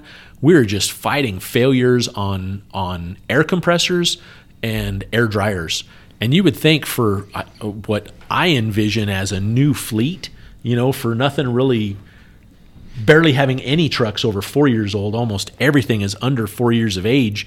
Don't you think we have a lot of air compressor and air dryer failures, Jim? I do, because that should not be a problem. Right? I mean, we were running 10 to 20-year-old trucks, and maybe we were still on the first compressor, right, or the second one, and you realize you were going to have a problem. But 4 years and we've wore a compressor out, something's wrong there. Either we're not technology, or something's not passing on. I There's truly something missing. believe it's the engine temperatures that we run now. Could we be went just the from heat, 180 to 200 to 220 to 230. I mean, we're just pushing the capabilities of these items. But also, too, 30 years ago, we were all spring ride. Yep. We didn't have an air ride cab. We didn't have air ride steer axles. We didn't have lift axles. We didn't have. I mean, talk about punishing the systems. We are punishing that air compressor. That's a good point. So lots of air use. Yeah. On your list here too, Dave, and just helping you grab them all here, walking through the yard, to go out and get in your truck or check your truck out. We have more slip and falls in the yard, and I know out here in the main yard here with all our concrete, underneath the snow, you'll get that frozen puddle of ice, and it is slick underneath that snow, slick, yeah. And you just don't see it, and yet that one slip. So, as you're going through the yard, make sure you're doing the poopy walk in the morning, a little shuffle, and not. I was going to say, it goes back to my dad joke. What can butt cheek say to the other? Let's stop this crap. Right. It's going to be hard when we hit, right? Yeah. I'll tell you what, Scooby picked me up a pair of those pullover cleats that pull over your boot. Those things changed the game. Right, they're changer. badass. Nice, right? nice. Yeah. Yes. And then I don't know, maybe you mentioned it, or Super Dave, I know you're talking about the air deal, but let's make sure the trailers are rolling in the morning and the brakes are released. I know that's a little bit of a different game with compared to drum brakes, compared to disc, and I know we shouldn't have those problems, but that's all still based on the air pressure. And so don't drag your trailer brakes or your trailer tires, is what I'm saying. Make sure you're full of air. We talk about that all the time, right? Just because your truck has built up air, if you haven't released the trailer brakes yet, keep in mind that there's a whole air tank back there that what happens is in the wintertime with the colder temperatures, all the rubber seals could leak potentially, right? And it's not all of them are going to instantly leak at once, but as it gets colder, you tend to have more air leaks. So like this time of year right now where it's above freezing, you come in and your trailer may still have 100 pounds of air in it. Well, when you come in the winter, it may have 20 pounds of air in it. And where you're accustomed to this morning, you just push in the trailer valve and you drive off, right? Especially with our automatics, the minute you let off the brake pedal, they go, right? It has the urge to move, so they leave instantly. Be sure your trailer brakes are rolling. Be sure or trailer tires are rolling, that you're not dragging that axle back there. And it's important. We've seen trailers make it all the way to the driveway and start down the street, and it's like, oh my gosh, dude, you don't see you're dragging your trailer tires? Mm-hmm. Your whole trailer is dragging back there and you don't know it? And that's something else. I bet you were taught when you leave a parking spot, you have your windows down, right, Clint? Absolutely. No matter how cold it is, and you verify that, right? And I'll cock that tractor over a little bit so I can see in that left mirror and watch that rotation, and I'll do the same, and I'll just barely turn that tractor and look at the right. Yep. Yeah. Yeah, good stuff. Something else we've ran into over the years, just with experience, those early loads out of Fry's, they'll probably slow up a little bit, but they're still there depending on the days. Depending on the weather, there's going to be black ice in those shadows on the canyon, coming down the canyon, and it's black ice, you guys. You don't see it. It's dangerous. It's damn dangerous. I mean, I couldn't imagine the amount of accidents that have been on black ice caused by that. So something to be very careful of. Unless you're going to, Dave, as you mentioned in the canyon, I think it was Manny. I think I wrote down Manny here, the traveling through the canyon where the car came straight at you. Oh, yeah. Was it Manny? Yes. You guys, Yeah. was Yeah, it? Okay. it was. Yep. Yeah, we should throw that one out on YouTube or Yeah, right. We should Facebook just or put that on the website, right? The near miss. It's on Facebook. Is it, Jim? Yeah. I missed it. Yeah. So just so everyone knows, what we're talking about is Manny Velasquez. I forget what truck he drives. Do you guys remember off the top of your head? 63. He just had an incident in the canyon here. Was it Monday or last week? Anyway, he was coming down the canyon, you guys, out of Fry's, and coming up to a curve, doing a great job, I think right at or maybe just a mile or two below speed limit, just minding his own business, doing his day, right, listening to the music, chugging along, and all of a sudden the car that was coming around the curve, coming at him, just must have been looking at their phone or daydreaming or what, and just didn't make the curve, and just barely curved around, but was coming head on to Manny. And Manny did such a great job, pounded the brakes, got off to the shoulder of the road, not in a panic. And at the last minute, the person in the car was like, oh my God, and jerked back over to their lane and just blew on past, never came back, checked on Manny or nothing. And, Manny was a rock star. He threw her back in gear and went right back to trucking, and there was no panic. He handled the situation. He was so cool on the stage. It was just, so neat to see that. Well, so we need to ask him about his butt cheeks, though. Manny, what did one butt cheek say to the other? I don't know if we can stop this shit. Call him Iceman. Yeah, right? Yeah. Cool and collective. Yep. Yeah, for sure. So, yeah, just lots of stuff out there, everybody. We can't talk enough about it. I have on the list here the trees changing up in Fairplay. The canyon, it's not nearly as critical because there's not many trees to look at. But over the years, running out of Fairplay now, we're coming up on, we're over 5 years of doing that. Yeah. We had a near miss 2 years ago or 3 years ago, just looky-loos pulling off the side of the road. And here's the deal. You guys all know those areas where they can pull off and stop. This person wasn't to that area yet and was pulled off and just stopped in the lane. And our driver was, I don't want to say unprepared, but it was last minute, and it was actually a swerve out of the way. And it was a damn close call because everybody's just up there looking at the trees. They're so focused on the trees, they don't even realize they're stopping in a lane of traffic. So, you guys, it is scary what we do, and you need to be focused on everyone. You can't be looking at the trees, right? You want to look at the trees, get in your car on the weekend and go up there and look at the trees. Or if you really are desperate, stop your truck, pull over to the side and look at the trees, but don't do it while driving. Yeah. Right. Yeah. I mean, everybody has to be experiencing it right now. I mean, we're running hot and heavy out of there on Saturdays. It's got to be an issue. So please, please, please be aware of it. Yeah. I know a couple of our guys have gone up on the weekend to check it out. Yeah. They've taken their families. Yeah. So yeah, it was funny. We just ran up to Golden Sunday night, and just up Highway 58, looking over at all of the Coors facility, all those trees are changing, and it is gorgeous. And I thought, why do I need to drive to the mountains? I'm just going to cruise up here to Golden. It's gorgeous. I honestly think it's peaking here right now. Yes, Yeah. yes. I bet you up on Kenosha, it's pretty much done. Yeah. At Well, 10,000 feet. Could be with the cold, Maybe we're too late, Dave, but let's talk about it anyway. I'll tell you what, if it's not done yet, it will be by Monday because they're Right. supposed to, after you and I talk, Dave, above 8,000 feet on Monday is 8 to 12 inches. Don't talk like that, Dave. That's I got a nice tree in my front yard. I see it when I come home, and I'm good. I'm not even driving a Golden. Anybody else have anything on the? The only other safety thing I topics have for the winter driving is pack your winter bag.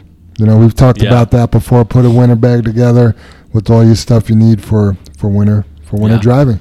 Yeah, at least carry a coat and a pair of gloves. My goodness. Be prepared. And at least if you don't wear a ball cap, at least have a ball cap. It may not protect your ears, but have something to put over your head just to keep the snow off. Or, we've had trucks break when it's cold out that you can't idle. right? And you're sitting there for 2.5 hours waiting for a shop Telling you. mechanic to show up. It's time to be a Boy Scout. Yeah. Go get a pair. Prepared. Yeah. Get a pair of bibs. Those bibs will keep you warm. Yeah. Chucks off, you're nice and toasty. Ask Big Yeah. Country. Yeah. Yeah. Not. I mean, it's a little off of trucking, but this weekend we went up to Nebraska to Lake McConaughey, and it was nice enough. Me and Holly golfed at the little golf course there in Nebraska, but it was also cold. And I got my stuff out of my pickup, all my winter stuff. I put my hat on. She pulled over, put on one of the hoodies, and we golfed and had a good time. But without having that extra stuff in my pickup, Right. it would have been miserable golfing. And that's just be prepared, Yep. and it's just a game of golf. Love it. So, yeah. Soup, you ready to hit us with the high road hauling? I was thinking, Jam, should we just hold that till next week? Because we've had a pretty long It's 2 talk minutes, today. Dave. Yeah, there's listeners that have been waiting Yes. all week. Roll For it us. out, man. It's the couple of people that didn't win the $200. Yeah. Okay. Well, I've got a good one this week, you guys. It happens to everybody. Everybody has to deal with it. So, how can you stop the little things from bothering you? Right? Have you ever found that you're going about your business feeling pretty good when suddenly a teeny tiny, non important thing comes across your path and stomps on your day? I'm talking about the moment when there's no milk for your coffee, or someone cuts you off on the highway, or there's a 15-minute wait at the grocery store or at the post office or somewhere like that, right? It's how you feel when you burn your eggs in the morning or find out that someone else ate the last bit of ice cream, right? So there are things you can do at the moment when you're struggling with anger or frustration, and you need to calm down. If you want to stop feeling angry, frustrated, and bothered all the time, then you need to figure out what's going on inside that has you feeling this way. You don't need to learn how to calm down if you're not letting things get to you in the first place. So first thing, resist the urge to complain. I know this is easier said than done, but I've learned that the quickest way to keep something from bothering you is not to complain about it. This goes against popular belief that you should get things off your chest, but when you complain about something, it magnifies the situation. You draw attention to the issue, and it makes it bigger than it needs to be. When you make the effort to stop complaining, you almost always feel better, and hopefully you even have a positive effect on the people around you. Also, look at the little picture. Sometimes you can read too much into things, particularly when you're feeling run down or tired. When you're not feeling 100%, it's easy to misinterpret the intent behind other people's little comments or actions. When you feel yourself getting upset, pause for a moment, turn your attention to what's bothering you, and try to frame it in its simplest form. You can't control the things that happen to you, but you can control how you react. It's not always fair, but the less you let things bother you, the happier you will be. Choose compassion. It's easy to get annoyed with people sometimes, but it's never a nice feeling. Sometimes you have a good reason, other times less so. But either way, letting go is often the best option. And one easy way to do this is to think humanizing thoughts about the person who has upset you. You can use this knowledge to be more compassionate in our daily lives. Next time you get annoyed with someone, try to shift your focus away from what happened and instead think of their stories, what their day might be like, and think of them with more kindness and compassion. Also, let go of expectations. Oftentimes you have a plan for your day and it just doesn't work out. Life has a way of just happening no matter what you have planned. If you can let go of expectations and open your mind, you'll notice that yes, the day is not going the way you wanted it to, but it's far from over, and there is still plenty of time to change the course and turn things around.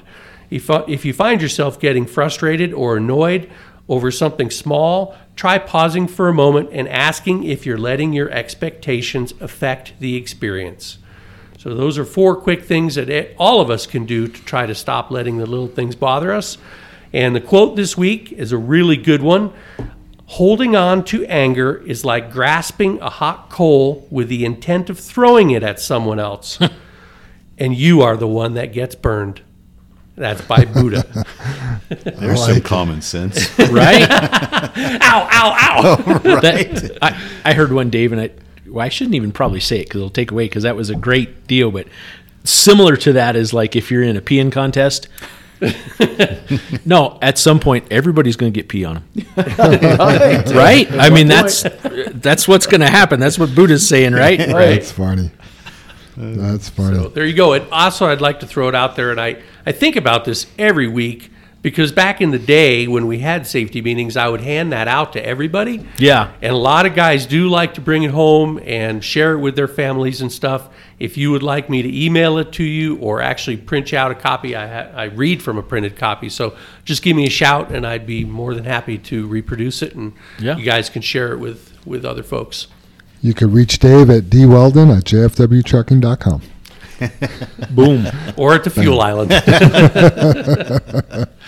Or his phone number is. Text, tweet, Facebook page. All right, final thoughts, everybody? You got Dave? Yeah, I'll jump in there. I mean, I'm not nearly as prepared as Jim is every week. He seems to kind of do some notes and write some stuff down. That's like his area. It is. High Road Holland. It's his jam, isn't Yes, it? It really is. So I love it. I kind of came up with, it seems like the common theme through this podcast has been communicating. Mm-hmm. And I'm a visual guy, and I guess I visualize all of us, and this may sound corny, as if anyone has ever taken the lid off, like we used to rebuild our own transmissions, right? Our own 13-speed or 18-speed transmissions. And you take the lid off and you look at all the gears in there, I visualize as every employee here is a gear in that transmission, right? We're just a tooth on every gear, right? But to make that spin, we can't be missing a tooth, right? This gear over here needs to go from its counter shaft through the main shaft, be shifted up to get to this gear over here and make that truck move, right? We're all just gears in a transmission, and if we're missing a tooth, it's broken. It's not going to work. So I guess I view, even Clint as well, all the companies that we've partnered with, that JFW has done business with through the years, our customer base, the people we purchase from, all the employees, and then you just walk it right back to wash bay, to shop, to HR, to support, to you guys, to everybody. We're all connected, right? It takes each and every one of us to make that transmission turn. If one of us is broken, that transmission doesn't turn. So to me, that's the common thread. That's the communication. That's the trailer talking to the truck. That's the dealerships talking to each other. That's, us getting that information about the CEMEX job out. That's, and that's that. All of those things help each and every one of us. That's the poles painted out there at what dairy was it? I spit it out. Lost Creek. Quail Ridge. Shout out to Scooby, by the way, for doing a great job on he went out there and painted all the poles red, and also drilled the top of the concrete in them, and put in we have the orange safety sticks with we call the flag, but it's like that. Yeah, if you hit one of those poles now, shame on you. Yeah, going to be a problem. You're fired. So anyway, that's my final thoughts, everybody. That was, we're all connected, right? To get the truck to move, we're all a gear in that transmission, and it's a big deal. Yep. So thank you. Good thoughts. Clint, you got any final? Yeah, I do. I cracked the code. I now know why it is what it is. When we look at your drivers delivering to my mom's place, she thinks they're the owner. When she looks at the trucks and I look at the trucks, they look beautiful, well kept, and right. I'm able to come from the outside in. I got to the top right here, up on your second floor of your office, and see how much y'all care. Yeah.